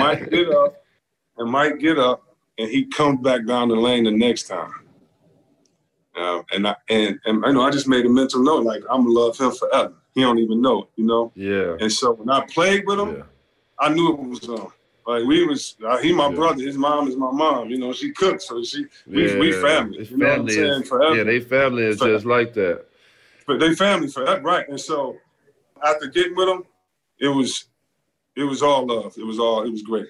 Yeah, no, I just wanted to elaborate because I want to speak on Mike Bibby because a lot of people don't speak of Mike Bibby, and Mike Bibby used to fuck your favorite point guards up, especially on that corner when they used to have you on the free throw line and then Page in the corner, then they throw it to you, then they run off each other, one go baseline, one come off the screen. I used to hate that shit. I used to just be like, Page, you going baseline. You ain't coming up. I'm taking one point away. Like, I'm forcing you there. And you would drop that bounce pass, and sometimes it got through there. Sometimes I got that mid out. Like, I remember them plays because we always had to run and chase the air. But I just remember Mike Bibby, like, he wasn't the one point guard that everybody was raving for. He wasn't the point guard that was making all the All-Star team. But he was so much a threat. It was going to give you that work. Like, he was so much a threat on the court. But just speak about Mike Bibby and what he was doing in that jumper, that he was cashing on the air. Him and Rod Strickland, two of the coldest point guards that will never get any credit that I played with. Mike Bibby, his workouts, bro, he the only dude that had workouts that I'd be like, all right, this crazy. Like, let's stop. Like, I'm talking about jump shooting drills, man. I'm talking about just. I'm like, now come on, we passed the point even. Your body don't even know what we doing now. We've been shooting so much. But Mike, his dribble game, 2 dribble, pull up, he'll get you. Set shot, he'll get you. He's slow, but then he'll speed up and get you. Like, and for me, a pick and roll player, he was the best. Him and Jay Will, because they could hit you with the behind the back, or the big guy had to go. It was like, you know, it was like pick your poison, man. You know what I mean? And so. Yeah, he was cold, man. Mike Bibby was cold, man. You know, and he would live in today's game too. Yeah, and I want you to speak on Peja. Peja turned out to be one of the hardest motherfuckers for 2s and 3s to guard in the league. Like, and them two guys especially, like, you know, because like you the leader of the team and you the man, but them two guys made y'all a real championship contender. I had to guard them. You know what I'm saying? When y'all all collectively together, how they elevated their games to the level. You know what I'm saying? So, like, Peja, people don't speak up on him, man. He used to KP fuck these people up. Like, you know what I'm saying? And get up on them. Dumb. Peja, we used to call him Roller because, first of all, let me start with this. I told Peja when I played with him that I would always give him credit for this because he brought this tight jeans shit into the league. Peja so him and Turk tight. Oh, I'm talking about double-breasted. He looked like the president of France or something tight. You know what I mean? Sipping his cappuccino before the game. So I used to just call him Roller because he just stylish wherever he go. You know what I mean? Like James Bond or something. And I did not know First of all, he worked his ass off. Him and Hedo Turkoglu, they had to. Coach was on him so hard. Yeah, but Peja, him and Bibby's shooting regimen, man, like him and Bibby's shooting regimen is just incredible. And I mean every day. That's really, I was only with Mullen 1 year, so I saw what a great shooter did. But I didn't see what they did year after year after year. And Peja, you really got to think about this. If he couldn't finish like Curry, to me, Curry's one of the best finishers, and that's why he's so hard for guards to guard, because he ain't going to just settle on three, right? So like you say, you forcing Peja baseline because you don't want him to come this way. And then if he come this way off my shoulder, I'm still going to wait till he come all the way and you follow him and still try to hit him with you trailing. But only because go straight down the middle. Yeah, right. But only because he could shoot so well. You're right, man. They made us championship contenders, but they made me better. Like, they make you better. You know how it is. You get more spacing on the floor, you're a better player. You got another threat over here. So, no, I credit them with, they all made me better. But Peja, his post-up game, step-back game, jab game, you know. Yeah, I've seen all of that. Yeah, I've seen all of that extensively. Oh, my God. And you hit that free throw line, like jump on that ass. It used to be funny. You got Vlade, Turk, and Peja come walking in with their little suits and glasses on looking like the European mafia or something. Like, now look at these dudes, man. Tight suits and stuff. Yeah, man. Hey, tell me about the battles y'all used to have with L.A., like them playoff series with, we was out there. I used to be sitting there like, man, this, we was dreaming about the playoffs in Clipperland, but we used to, watch everything. And then y'all used to have some of the wars of the playoffs. Talk to me about that. Yeah, LA, man, they're real, man. I mean, if I'm mad at Rasheed and them, because if Sheed and them don't let LA come back on it when they're up 17-4 from Portland, when they throw the alley-oop, when Kobe throw the oop to Shaq and he do all that. That game, I tell Steve Smith and all them, that game changed history because they were going to blow that team up. They were about to break that LA Lakers team up. I don't know if many people remember in that game. They went on. Our thing was, man, Kobe was a killer, man. Kobe, I mean, you look in the series and Shaq is averaging 27, 13, 11. Kobe averaging 32, 8, and 8. I mean, what do? You know what I mean? You got a great coach on the side in Phil Jackson. So all this could be cool, but you're tired and, 3 minutes left to go. You still got Kobe and Shaq. You still got double team. You still got refs bullshitting out there. You still got guys hitting incredible shots. You still got veterans like Horry and Fisher out here, players that are so smart that don't ever get the credit. You know what I mean? Rick like Fox. Those guys. Oh, man. Yeah. And you could say Big Bob, he made all them shots. Crazy. And he played D, and he got the right steal, and he got the charge, and he flopped definitely had hands and took, you know what I mean? Like all of that, man. Like they were just well trained and, and well coached. And so it was an honor playing against them, and it was an honor knowing, we beat them in the series and it ain't on the record. And it was an honor knowing that, you could go at their heads.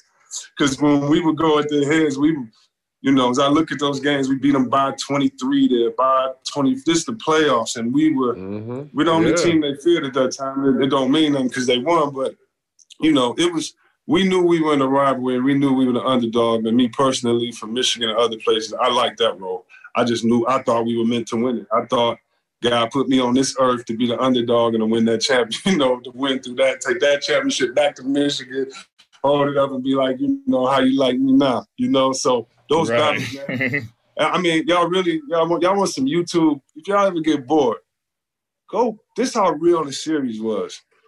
I talked to Shaq and we laugh about it, but Shaq got beat up that night.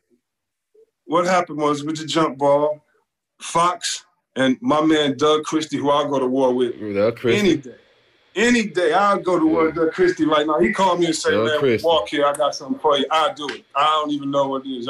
He's an honorable man. He's honorable. Right? He go hard every day. And so it's, a little fight.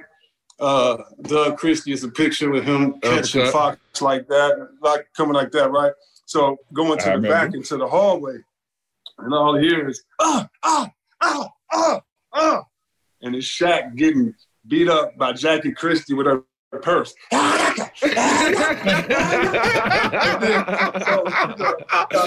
This is serious, you know what I mean? Like, and then after the game, me and Shaq going in the back laughing. But I'm like, hey, you got your ass beat. Like, oh, don't say that. But he know he did. You know what I mean? Whooping that ass. Yeah, she was getting him. She was getting him. He ain't even know. It's funny, you know. Is that the one where she came out the other side of the tunnel? I think I remember something like that. She came through the tunnel or something getting active. Yeah. I remember that. Yeah, I remember that. That's who we were. Like, we were the underdogs. It was all love on our side, man. So you asked how was it to go up against them. You got to be your best. You got to bring everything, and we did. And it's still, you know, at the end wasn't good enough. But those are the moments you live for to show your heart in those battles. So it was good going up against them, man. That jumper that Robert Horry made, that 3-pointer at the last second to make them win, I think it was game 6 to make them win.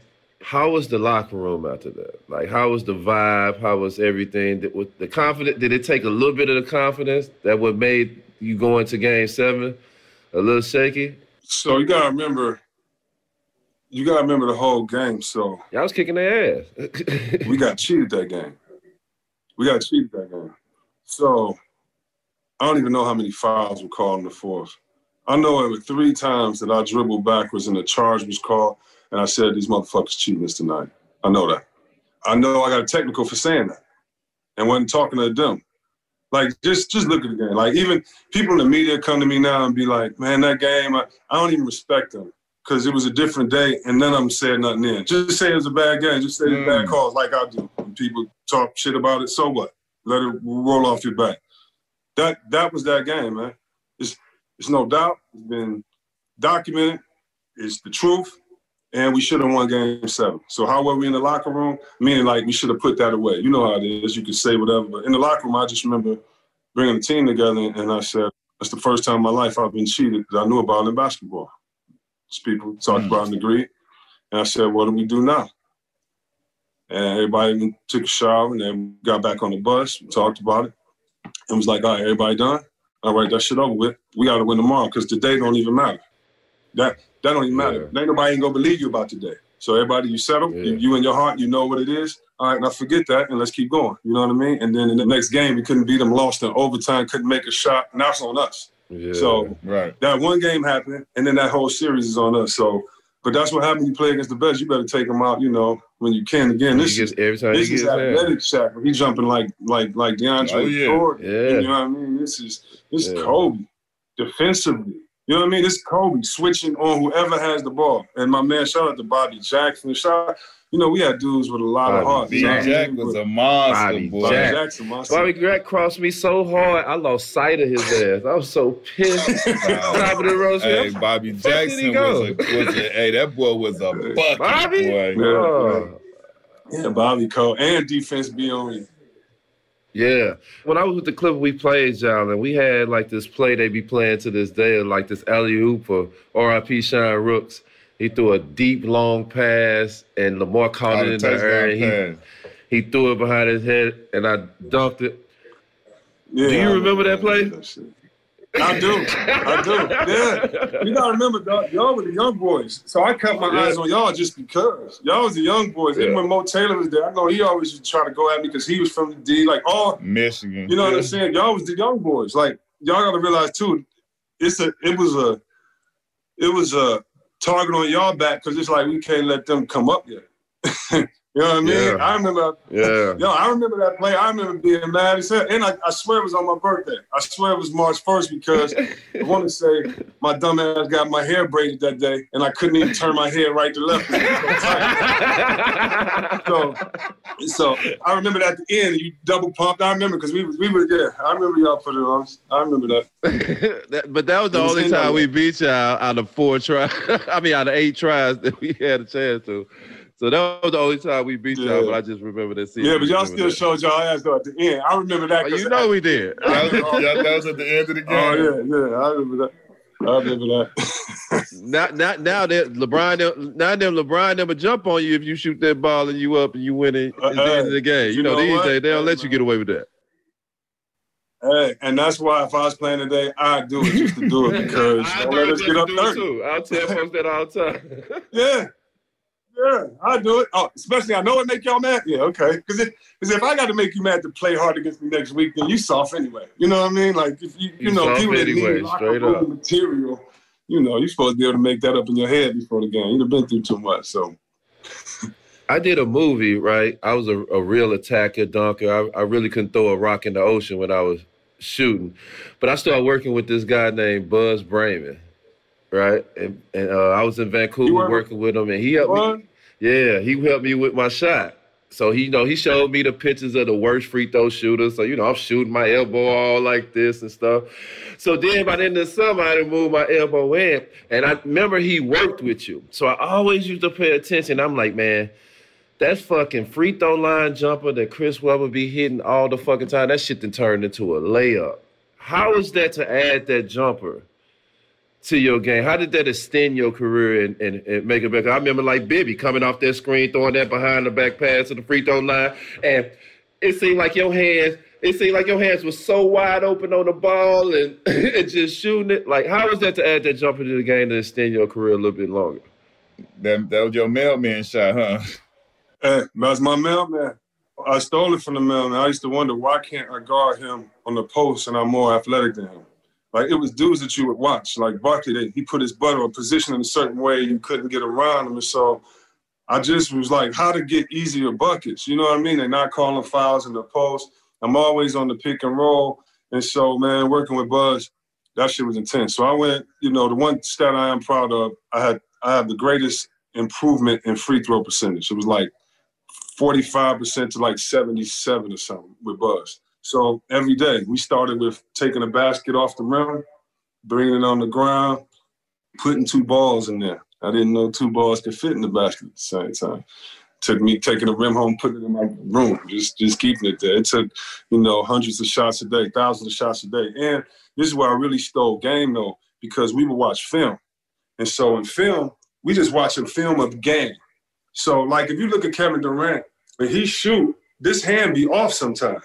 The left hand would just be this, because I realized my left hand was pushing up against the ball so much. So we worked on make the ball spin a different way. Yeah, just supposed to support it, not affect it. Yeah, or for me, like a golf swing or something. Like for people out there that aren't professionals, how you go to the gym one day and you hitting everything. Well, it's because you get into that spot.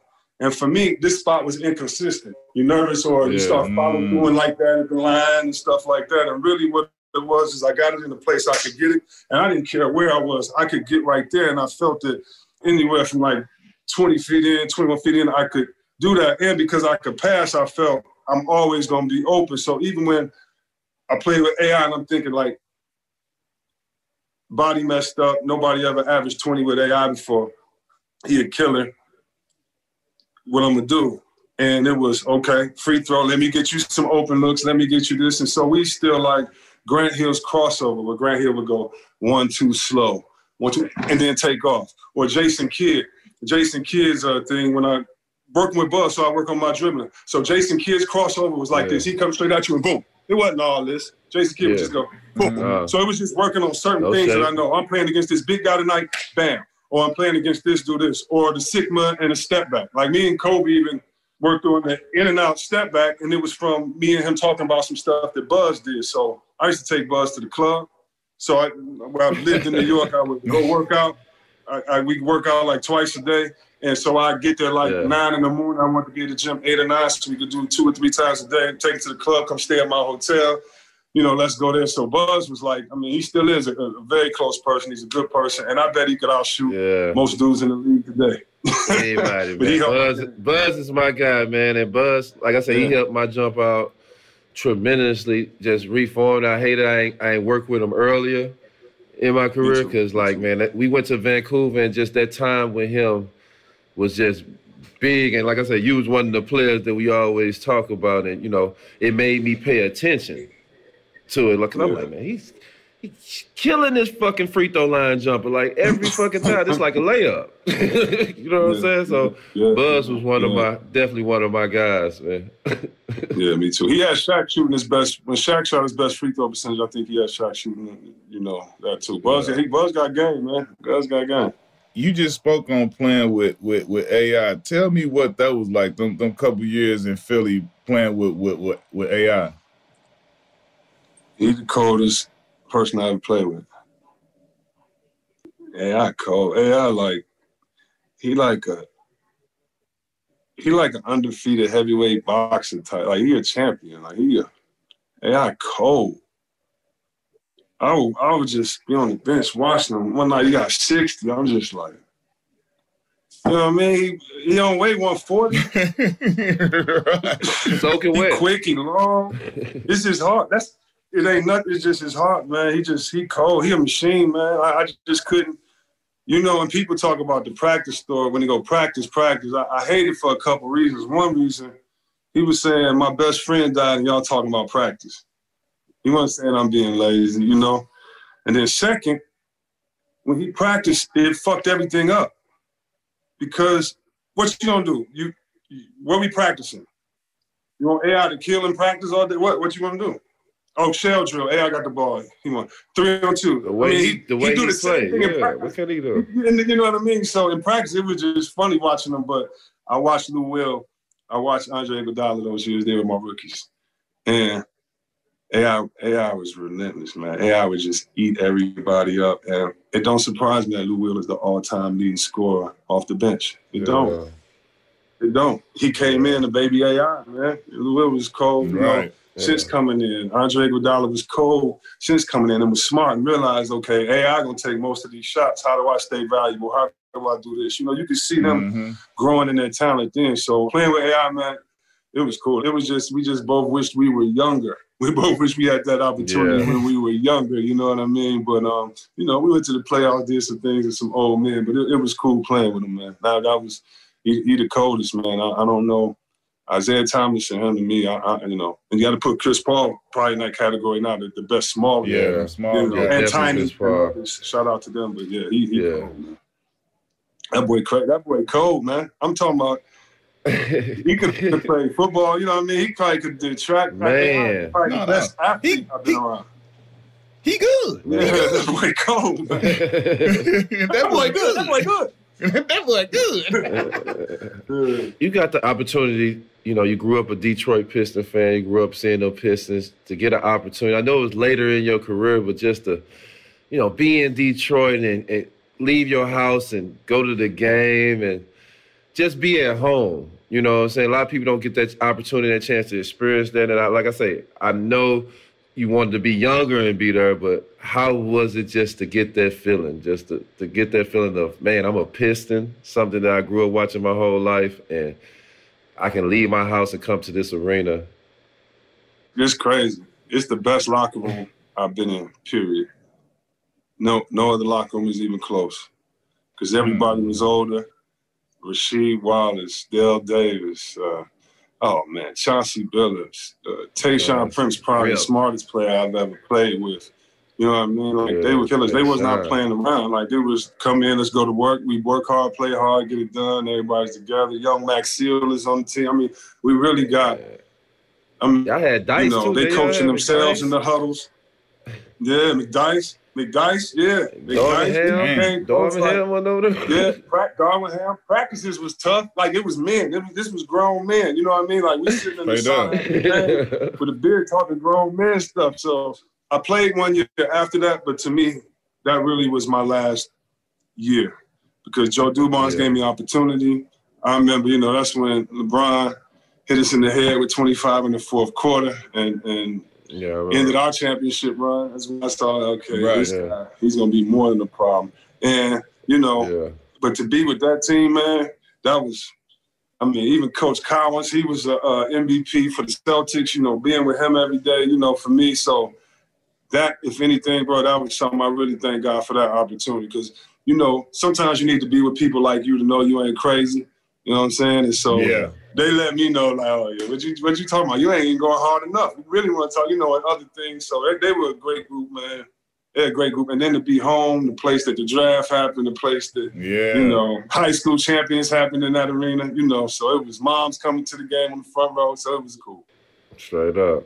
When you came up, who's the guys you like patting your game out there? Who's them guys that you looked at and was like, man, I want that?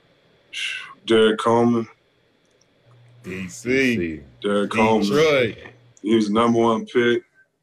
He was the coldest, where I was from. Syracuse, running with his thumbs up, looking crazy. We had the OG on with us. He repped the D to the fullest. He is Detroit.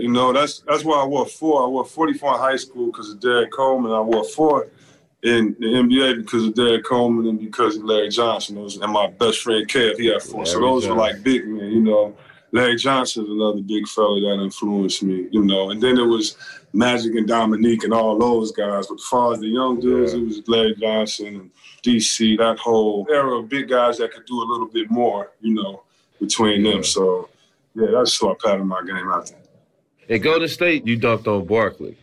And this is like, they still play this dunk to this day.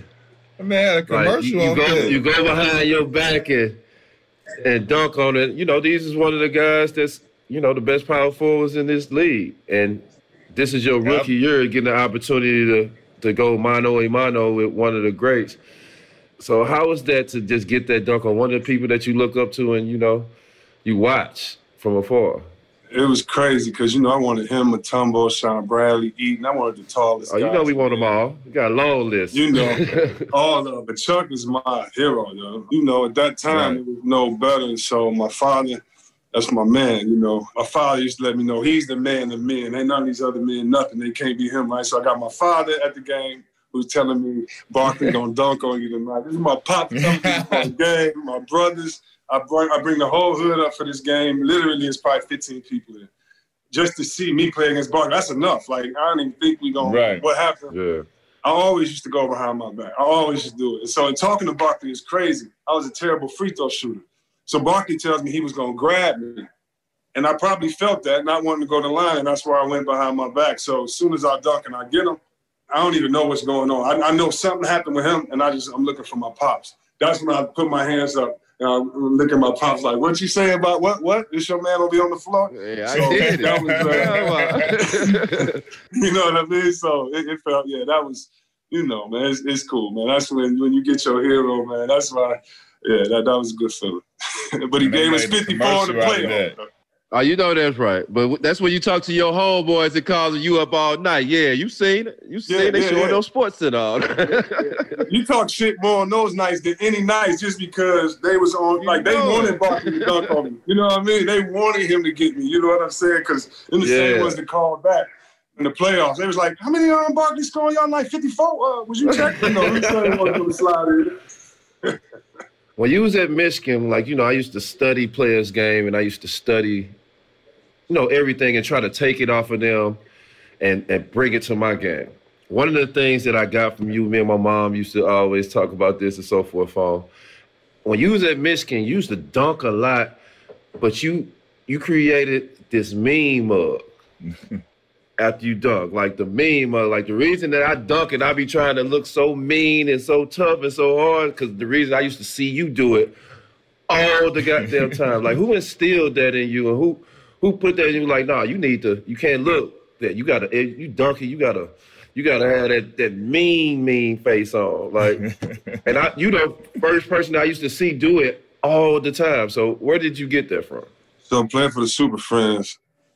When we were 12, Harvard only let us play against 15-year-olds. Then 13, so we could never win.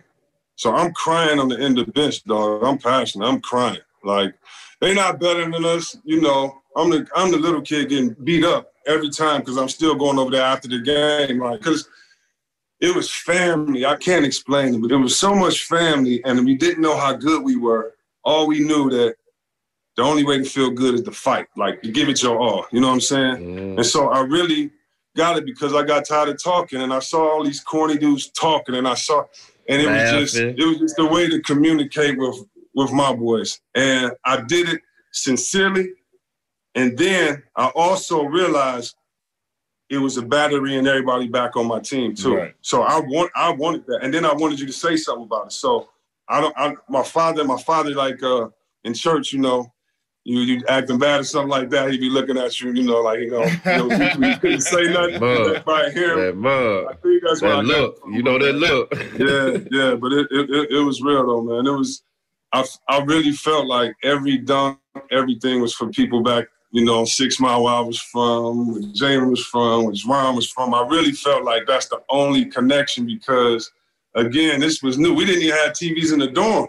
You know what I'm saying? It's just mind-blowing. Sports Center, all this. So it was just something, man, where I just felt it was just a release for me. It was just something that was real. When Nike dropped them Chris Webbers, how did you feel? Nike dropped. I had the blue and white joints with the Nike on the toe. I had them joints, and they was comfortable. I used to rocking them joints. Hey, I loved it, man. I loved it because the shoe they gave me the year before, my first half of shoe, it was like a high top shoe with these straps across it. And David Robinson kind of wore it and he didn't. And I remember, again, at the time, all big men at the time had to wear ugly ass high tops, like high tops up to your shin. And I remember thinking, like, no, we little fellas. Forces like, in them flights. Yeah, double revolutions. They was dope at the time, but, I wanted to change. And I remember, like, Tom Chambers won the dunk contest. He had on some low tops. I'm like, oh, yeah. So I wanted to make the low tops, the little tag, the Nike on the toe. I'm really glad that shoe did start a lot of trends because Nike keeps it on the toe now and some other stuff. It was fly, though. It was fly. Yeah, like, that was like not just the fact that you got a shoe, like you got a dope shoe that's still right now get retro and get love right now. They bring them down. Yeah. They need to, man. They need to. Yeah, those are dope, man. I got a few here at the crib that I ain't never opened, but I'm gonna have to do oh, my God, man. I wish I could get another pair of them joints, man. Them joints was my thing. Like, when I got them, because, like, they dropped them Rodmans, they dropped them Barclays. You know what I'm saying? Because they was dropping other shoes around at the time, and I was just telling my mama, I want them Webbers. Yeah, the Pacific, I need them Webbers. Them blue and white junk, I had them boys.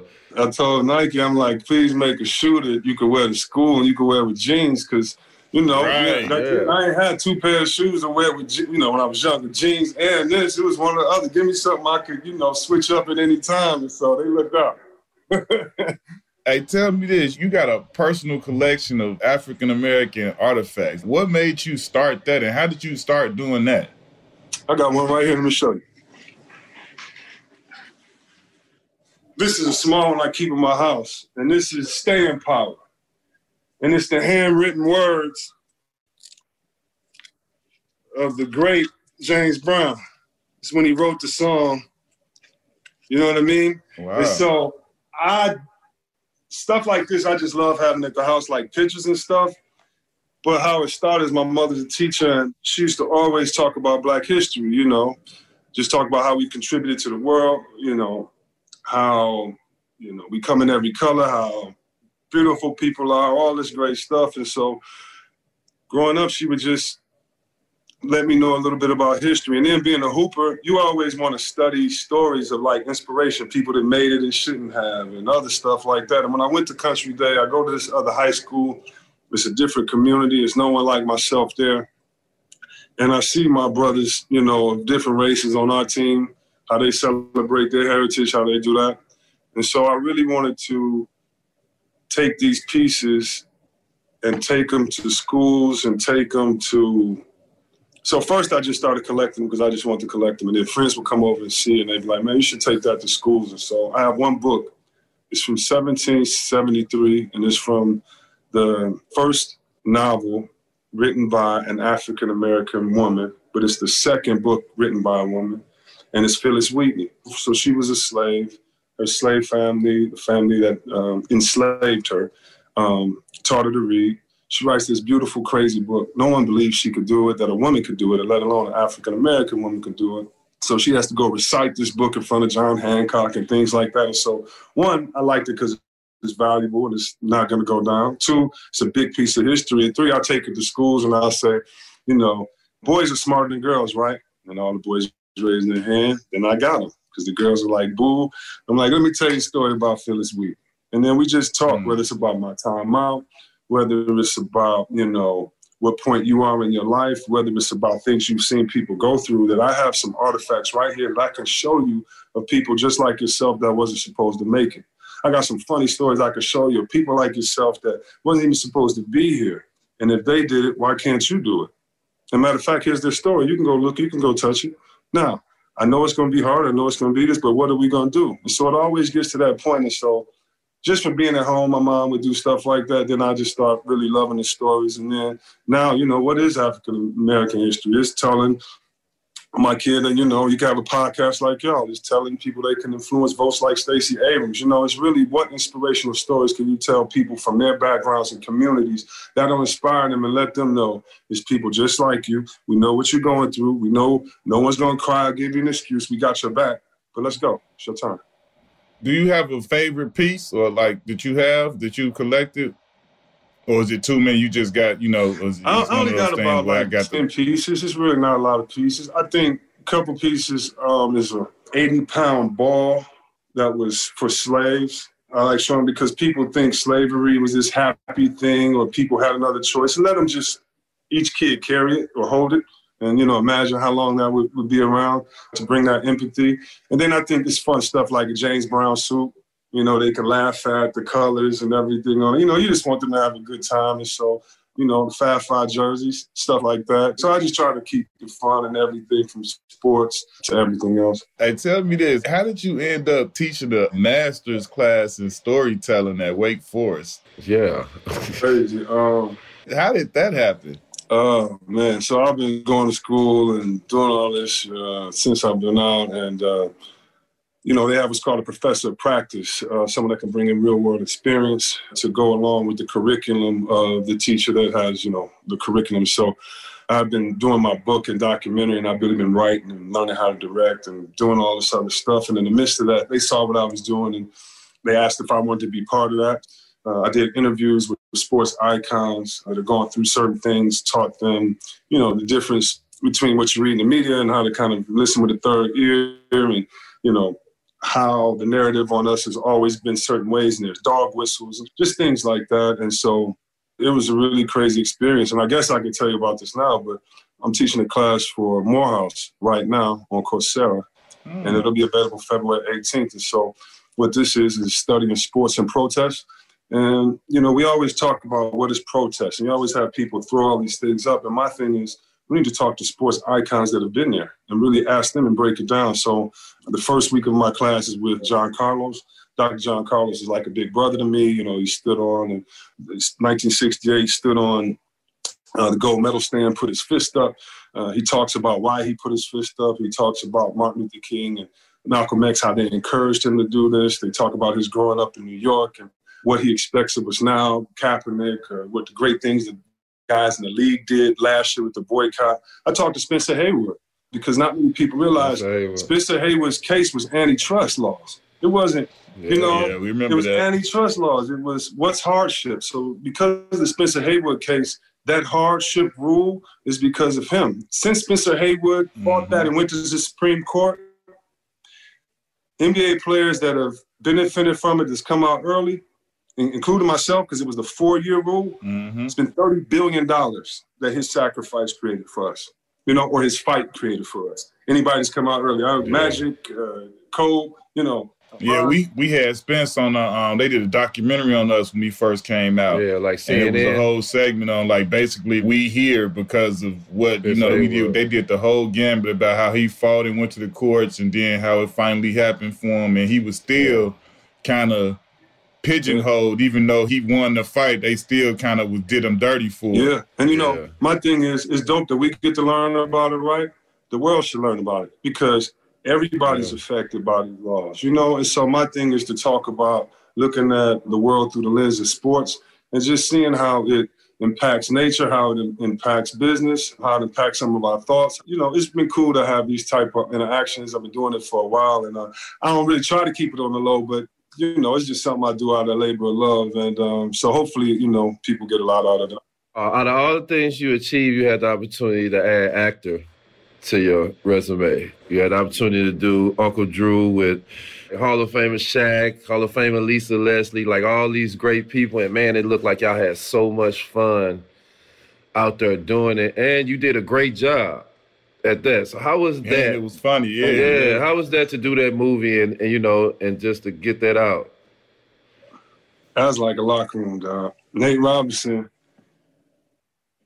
should probably pay the studio because he is messing around so much. We probably took 10 extra days to film because he just telling jokes, dancing, I mean, it was fun. Lisa Leslie, Shaq. I mean, it was a great set, man. Reggie. We all on there vulnerable saying, you should say this, you should do this. It's like a gang. We really working with each other, you know what I mean? So Nate had this backpack that the director hated because the backpack had music in it, you know what I mean? And the people we got are extras. They live. They really from the hood. They hang it. You know what I mean? They just getting paid to hang it there at the court. So if Nate play the music, everybody gonna start dancing, So the director, break, hold on, and people it take 20 minutes to calm people down, and they have a dance contest. So it was fun, man. That wasn't even work, man. That was fun, man. That was fun. I appreciate Kyrie for giving, looking out and letting us get in on that with him. Right. Yeah. We got to the league, you played in the Dirty West, and there was a lot of great power forwards in the Dirty West. So if you had to start, cut, or bench somebody. So if you had to start, cut, or bench Rasheed, KG, and Duncan, who would you start, who would you cut, and who would you bench? That's fucked up.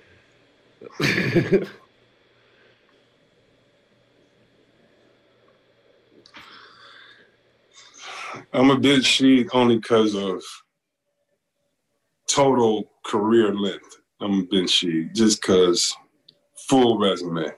But Rasheed and KG were the two guys that it was the hardest for me to score on. So I get that. But so I'm going to start KG and I'm going to bench Tim and cut Sheed. Make me cut my man Sheed, man. Hey, you play with a lot of good players and a couple of teams. If you had to pick 4 other players out of all the teams and rosters you played on, who would be them 4 other players?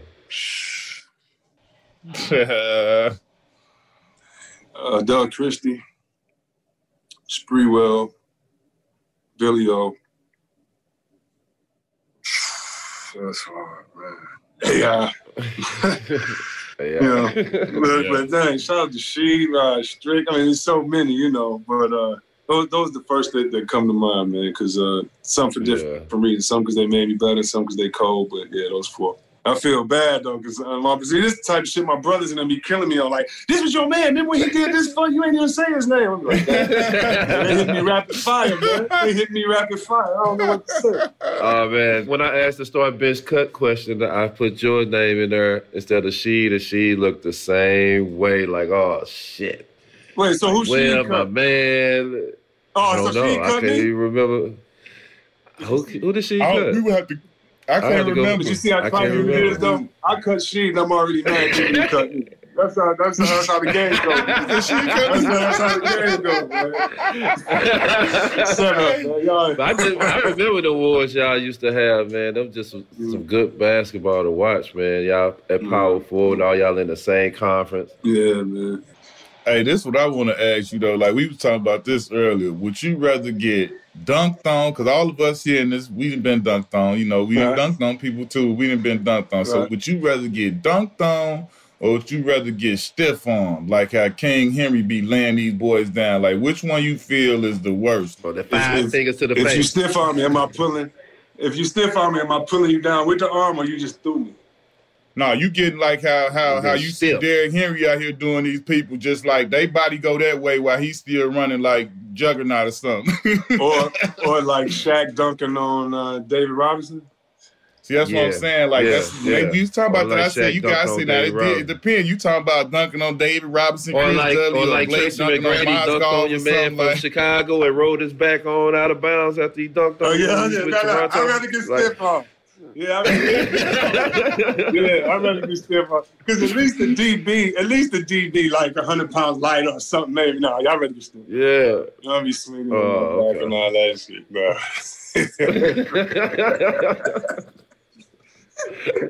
So this is one of my favorite questions I like to ask, man. We all, like you said, we come from the hood. We ain't really, had a lot.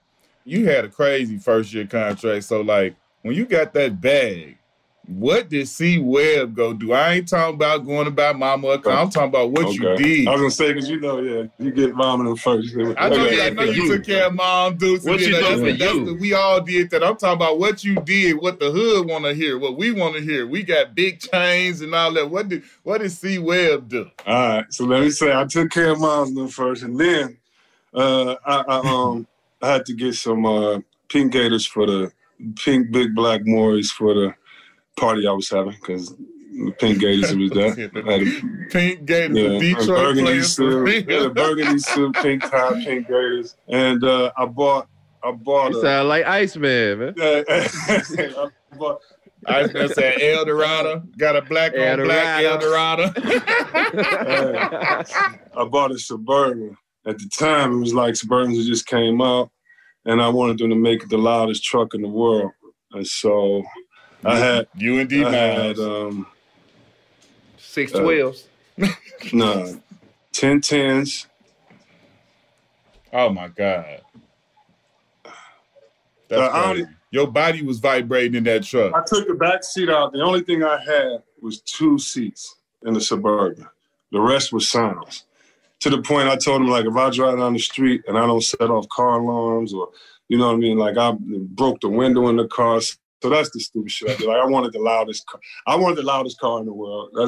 Those are my goals back then. So did you your body wasn't hurting? Like you should have had vertigo or something. Like you was constantly vibrating. It didn't make sense. Like I'm sure hearing problems and shit like that. Like it was people talked about it. Like friends, they were just like, it's ridiculous. You don't want a Benz. You don't want, you know what I'm saying, something for yourself. I'm like, no, I want the loudest truck in the world. You know.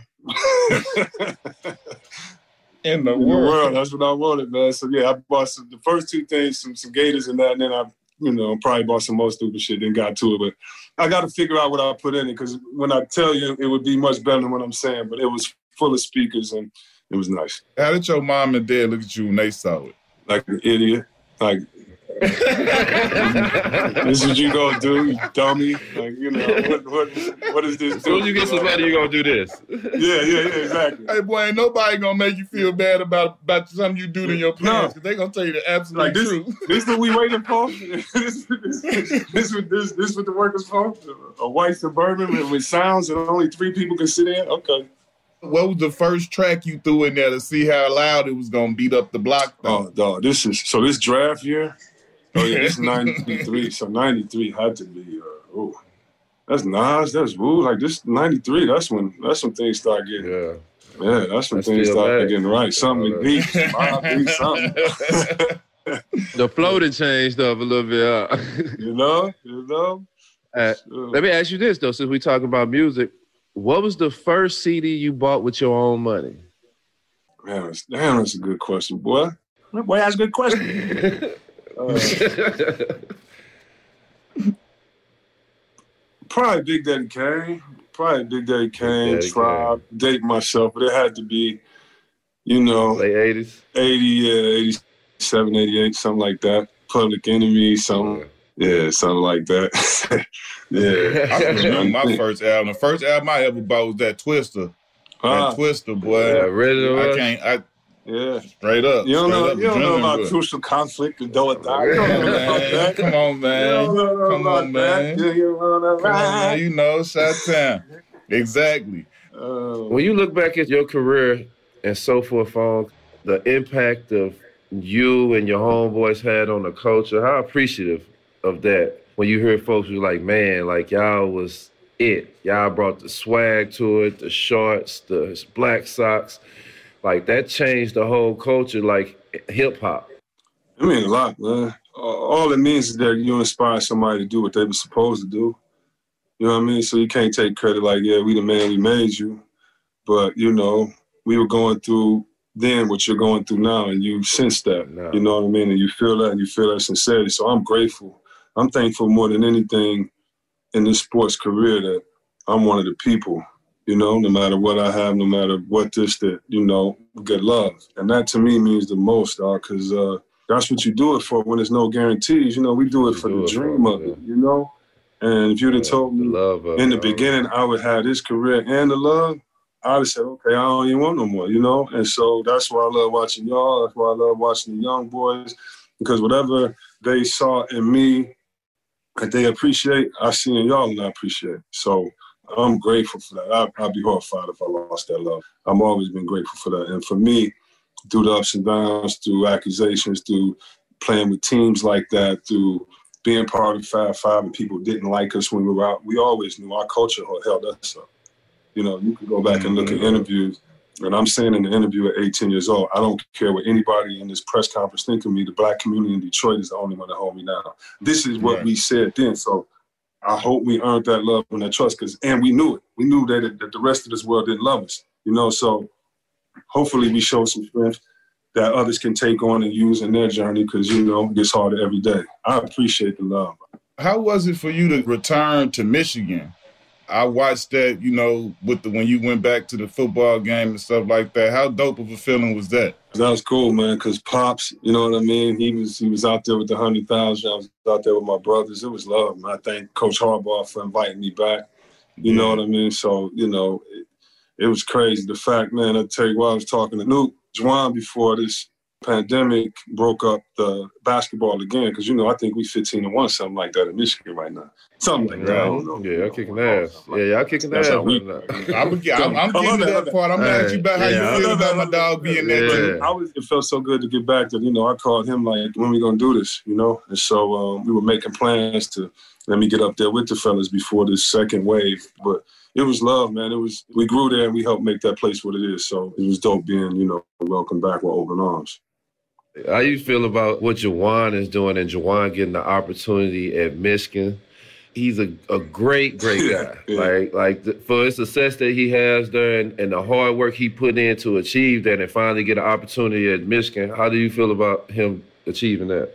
Man, this to me, like how things start to change, meaning like, you know, whether it's corporations, whether it's people, it's like they never reward the people that are in it and allow them to take everybody to the next level. For me, Juwan when he was playing with us, he was a coach. You know what I mean? When he played in Miami and got older with Bron, and he was on the side, he was a coach. When he was a coach, he was a coach.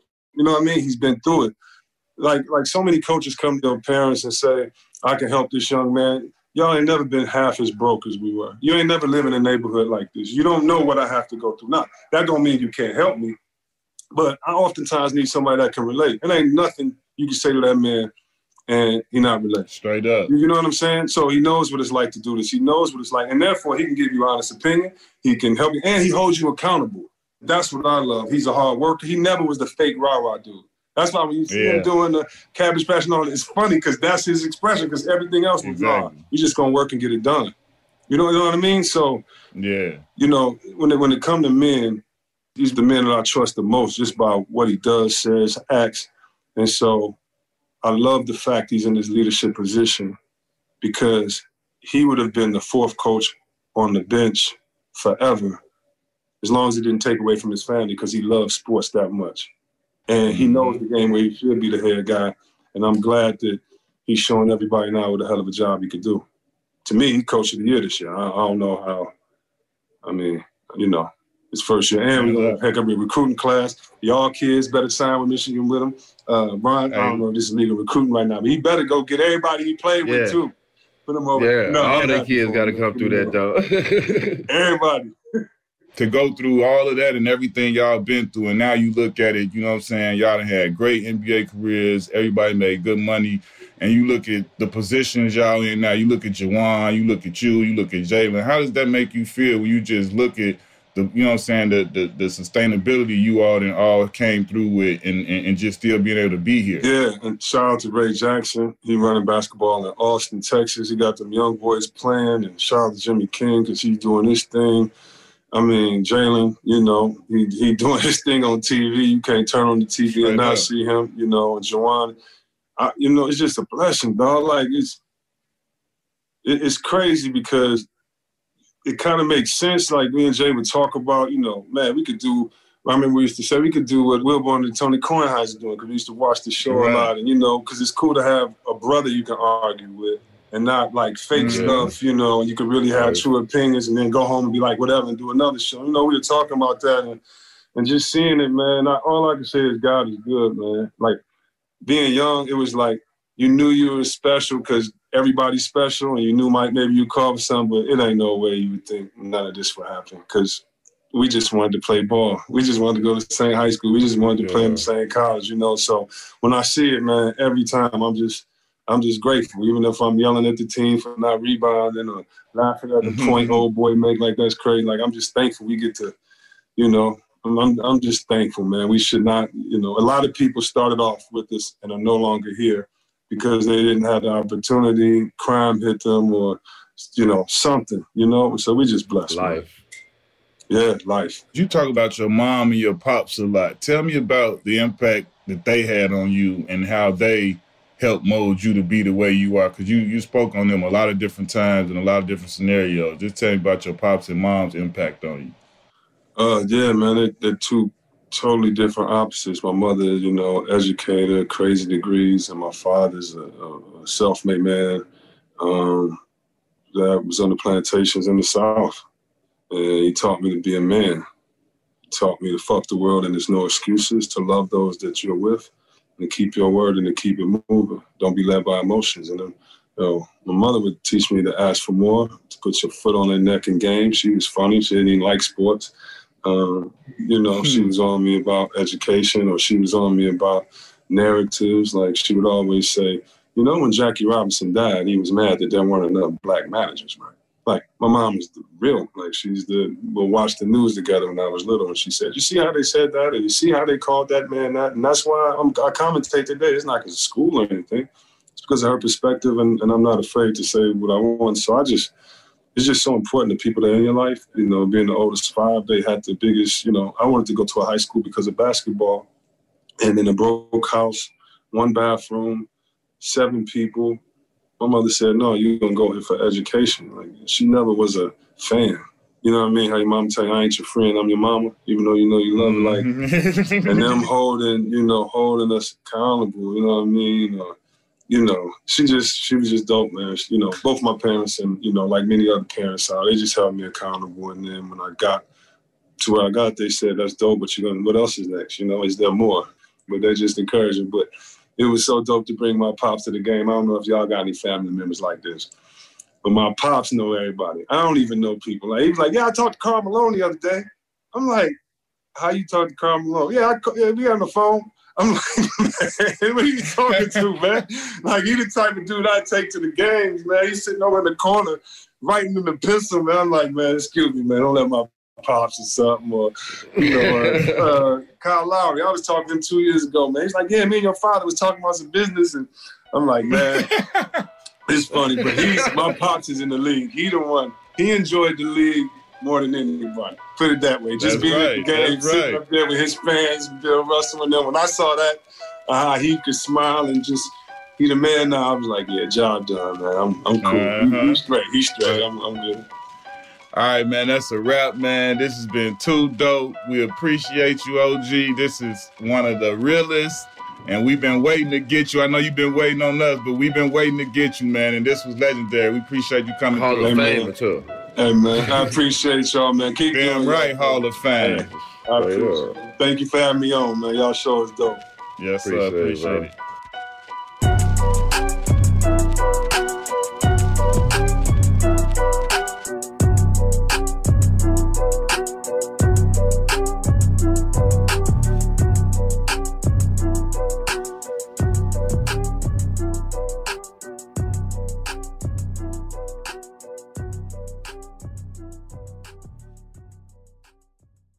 ThePlayersTribune.com